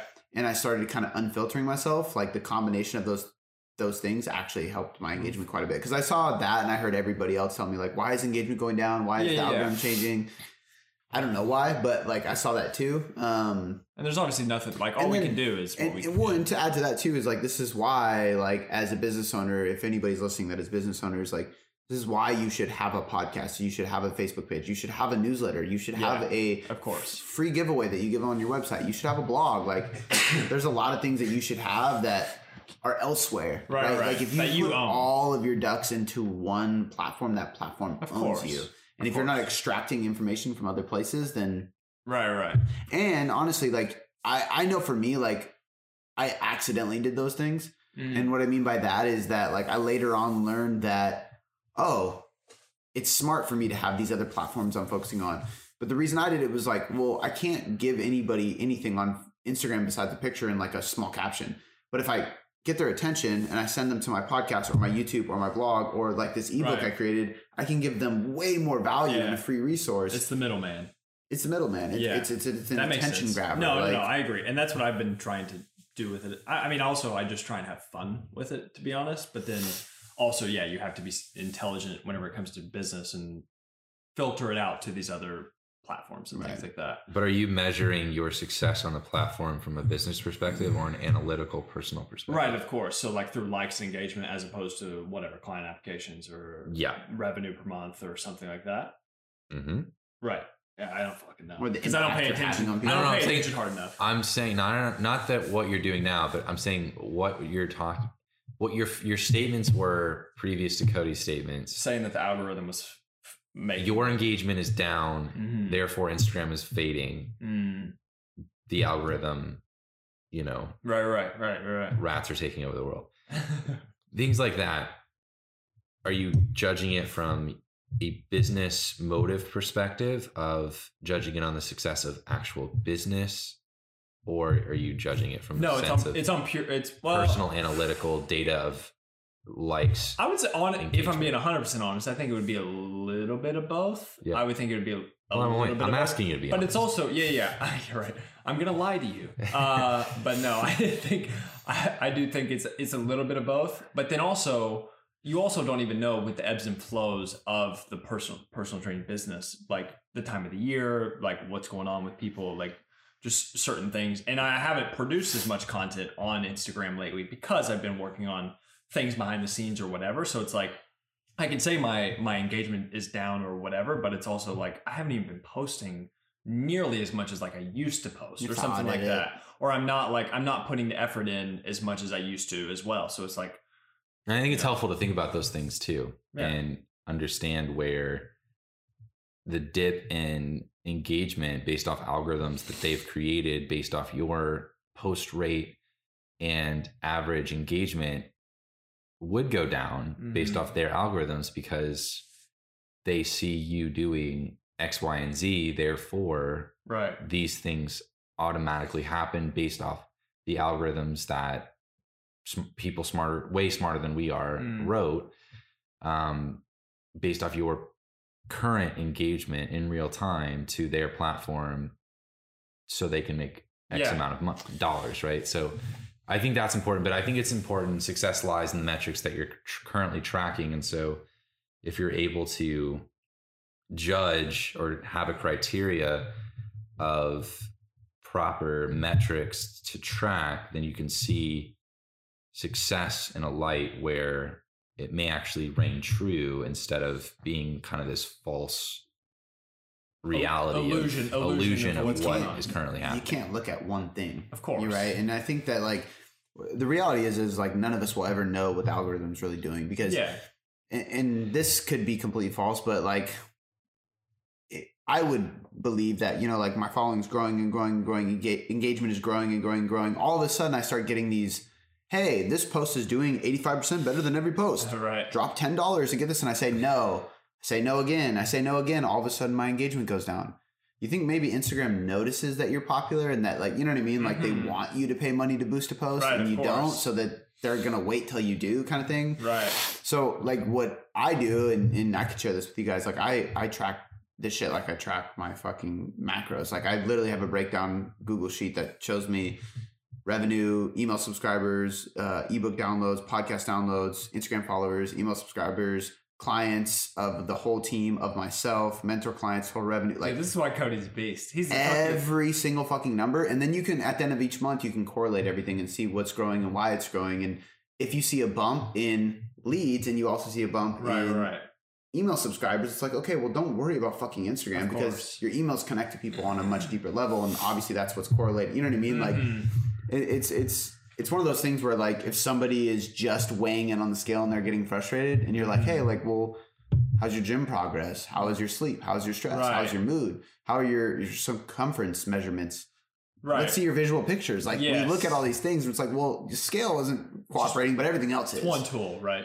So, and I think that's the problem with a lot of people in the training and nutrition industry is that they are trainers and not businessmen or women, and they are not analytical about those side of things. They are so engulfed into periodization of fitness, but not of business. And it took me a while to be this way because this is what I love to do. So I didn't want to be like into business, because I was like, if I'm into business, it takes me away from the passion inside of training and nutrition. But then I realized like, well, if I periodize this and I track this and I be analytical about the business side of things, just like I do with training and nutrition with myself and my clients, then I can help more people. Right, of course. And then I actually achieve what I really want to achieve anyway. Compounding effect. Yeah, exactly. So that's been a game changer for me. Yeah, of course. How analytical are you? Because I'm so just like kind of shoot from the hip. And I go straight off just feel. And I track revenue. Yeah, but then I also notice other things as well. I have a good, like, I know how many email subscribers I have compared kind of basically to last month, what my Instagram's doing. But I thought I did too. Right. And then like when I started seeing numbers, it showed me different. And I will say this too, though, is like I'm a tracker with everything. So I track on a daily basis. I have I have literally, like, in my mentor actually checks this I talk to him twice a week, Mondays and Fridays, and he checks this off. And it's like, I have a tally system of like, did you meditate every day? Did you give this week? It's a go-giver. Did you have a date night this week? I have a thing called spouse takeover, and it's like, did you take over the spouse chores for Shannon? Like, did you clean and do shit? Oh, that's cool. You know what I mean? Like, I like that. And did you drink your greens? Did you exercise? Did you journal? Like, I have like daily numbers and then like a weekly like number, and it leads to a total grand total. And like, there's acceptable things where it's like, dude, I didn't meditate, but I did everything. Like, yeah, you know what I mean? But Cody's efficient. I track a lot of things. And for some people that's very stressful. Yeah. And like for some people that would be like, right. Because I hear that, I'm just like, I immediately think I anxiety. Kind of think, but I do a lot of those things that you said. I don't necessarily track it, but then whenever I think about it, I'm like, oh, I do a lot of those things just on a weekly basis already. But obviously, like you said, we can think that we eat a lot less than we actually do or whatever until we track it, and then we figure out. And that number just gives me awareness, and it also gives me a sense. I told you guys last night at dinner, like, it gives me a sense of control. Yes, I like having control. Like that. Yeah. And when I know that I can tally off something, it makes me feel better about myself, and to me that gives me momentum. No, that makes sense. So like, I think it all depends on the person. I have people that I'll provide this task list for, and it'll literally say walk, journal. Right. Mine has 6 things. Theirs has 2. Right. Because it's all relative. It's all individual. But for me, that works. You know what I mean? So of course. Yeah, it just clearly depends. What you're doing is working, I think. What about you, Austin? I'm not that analytical. See, I didn't think so. I feel like we're more, but I mean, it's also why fucking Cody's over here pumping out 1,000 pieces of content a day, and we're over here hanging. So I also don't get to travel. I don't travel the world. Like I mean, there's different. Yeah, for me to be, the grass is always greener. Yeah. So for me, that would be somewhat of a luxury. And I've never been an analytical person. I've never been someone who thrives on stats or statistics, or which surprises me because you're so intellectual that you're right. You would also very just intuitive and go with the flow. And so that's how I am. And my intellectual side of me has come later on in life. So I've been a late bloomer intellectually. So I've really had to navigate my life from an intellectual perspective more recently and figure out what the hell to do with that more recently than anything. So I've always been a go with the flow guy. I've never really given a shit about most things, but I've always been carefree and very low stress, very low anxiety. And I've had peaks and valleys of anxiety and depression and, quarter life crisis over the last couple of years, just because of career changes and certain situations that have happened within my own life. But from being an analytical person or someone that tracks different things, I don't necessarily do it. I consciously do a lot of things, or I subconsciously do a lot of things just by nature. And so the spouse thing, like I naturally clean most things. I naturally gravitate towards cooking most meals. I naturally do a lot of those things. I already very naturally take all my supplements, drink greens, eat very healthy, train if I'm home and not traveling. Like there's a lot of things that I naturally do that I don't necessarily track just because the habits are in place. The habits are in place. And if I did track them, that's not necessarily me. I've never been someone who tracks things. I just do them. And again, like we're all very, very different. But we all, again, have our own success in our own right. And so, yeah, I'm not a very analytical person. That doesn't mean that I wouldn't benefit from being more analytical, but I think for myself, I'm actively trying to do less and less and figure out what my sweet spot is with creation and consumption and coaching and life things that are happening. And I'm currently just trying to find a balance between what is too much for me, what do I actually desire in life, what makes me fulfilled and actually happy, and am I acting out of external motivation or internal desire towards a certain goal. And I'm currently trying to navigate that. So like I was telling you guys, like it's been very interesting because I've gone through kind of a rebuilding period over this last 10, 11 months. And my plate's been a mix of like pretty full on and then really kind of hands off while I'm traveling and just kind of doing the bare minimum to pay the bills and keep growing the business and things like that. And thankfully I have help from other colleagues to help kind of displace some of that responsibility, which does help a lot. But currently, like, I think for myself, there's these seasons that I'm trying to recognize more and more that I go through that I just need to better ebb and flow. I need to better show up for them. So I'll go through these periods where I feel very inspired to hustle and grind and crank out a lot of shit. And then I'll go through these periods of time where it's like, for the next 4 months, I just want to do the bare minimum and snowboard 2 to 3 times a week and just fucking read and have ample amount of leisure time and work like 3 days per week. Right. And like, sometimes I just need 3 to 4 months of just that being my life to be able to dedicate the other 8 to 9 months to let's turn it on. Let's see what we can do. Because when I do that, shit happens and I can produce at a very high level. You periodize. It's basically what it is. And I'm learning to better accept the periodization of it, because in the past I've periodized, but I haven't accepted the season I'm currently in. So if I'm in a place where I'm wanting to produce, my actual execution on production doesn't necessarily correlate with my motivation to produce, which then leaves me in a funk. Yeah. Or if I'm in a place where I need to just fucking chill, I don't listen, and I'm in a place where I'm like, I need to chill mentally or subconsciously, but actively I'm like, I need to hustle. And so it's like those two things haven't historically communicated very well. And so basically I'm trying to have a better communication internally with the season I'm currently in. Yeah. So I think it's crazy because everything is so individual, because like listening to the speakers today, listening to some of the topics we've talked about, listening to that right there, we all have our own individual ways of doing things. And I do the exact same thing on the like periodization side of things on a much smaller scale. So like Monday through Friday, it's almost like I almost don't turn it off. Like I'm just like crazy. And then Saturday comes and it's like I literally am non-existent. I don't post on social media. He's doing German volume trading Monday through Friday. It's like literally like Saturday, that. Sunday, like with my business and with content and all that stuff, it's just like to the point where sometimes it's a detriment, to the point where like even Shannon's like, I can see your mind turning. Stop. Yeah. Like, You're with also the now, and I'm breadwinner like, for okay. your family and a child. So me and him have a different luxury where we can that's be a little bit more lax sometimes. And you, on the other hand, I'm sure you have the pressure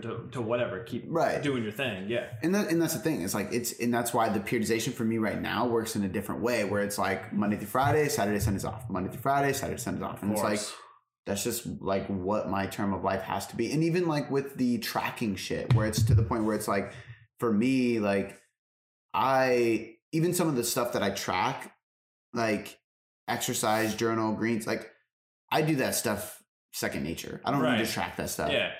But there's like 2 or 3 things on my daily track list that like, if like, as I'm like, oh yeah, I did the journal, I did this, I see it and I'm like, fuck, okay, when am I going to do this today? I have to do this. Like, I hate saying this, but reconnect with a friend is one of my daily things.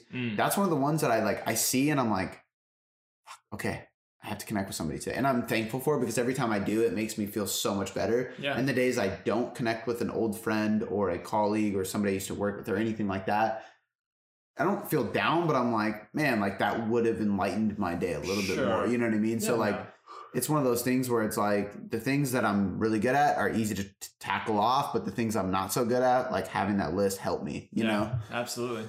But Absolutely. Boys, we're on 2 hours and 4 minutes right now. this is a Joe Rogan fucking podcast. Jesus Christ. This is great. This is honestly, this is not what I was expecting, but I'm so glad that we ended That's up good. doing it. I think it was great.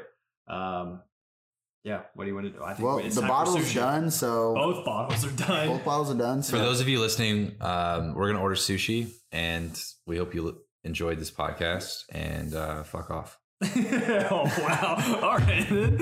Yeah, just so Love you, And bye. we're Thanks. out. Love you, bye. Thanks for listening. Yeah. Thank you guys. We really appreciate you. And until next time, we'll check you later. Before I let you go, I just want to say thanks. I seriously appreciate you spending this last hour or so with me, educating yourself to get better results. It still humbles me to this day that people around the world literally have me in their headphones or their speakers just to learn. It's so empowering, and because of that, I have 3 quick things for you. The first one is a personal favor. Please leave me a 5-star rating and review on iTunes. When you do this, not only does it help me learn and get better at making podcasts for you to get better results, but it helps us grow inside of iTunes, which allows us to invest more, again, to get you better results. The second thing, head over to boomboomperformance.com/sign-up or click the link in the show notes to get your free copy of the Nutrition Hierarchy. This is everything you need to know about nutrition to change your body composition or performance inside of a manual. I take the leading evidence inside of research and all the principles, methods, and tools based on some of the top professionals in the industry, and I put them all in a book so you can learn more about your nutrition and get better results. The third thing, this is a personal invitation to shoot me a DM on Instagram or email me at cody@boomboomperformance.com. I will help you troubleshoot anything you need. This is literally an invitation. Jump in my inbox and ask me anything you want and let me help you. All right, guys, that's all I got for you this time. I appreciate you being here, and I'll see you next time.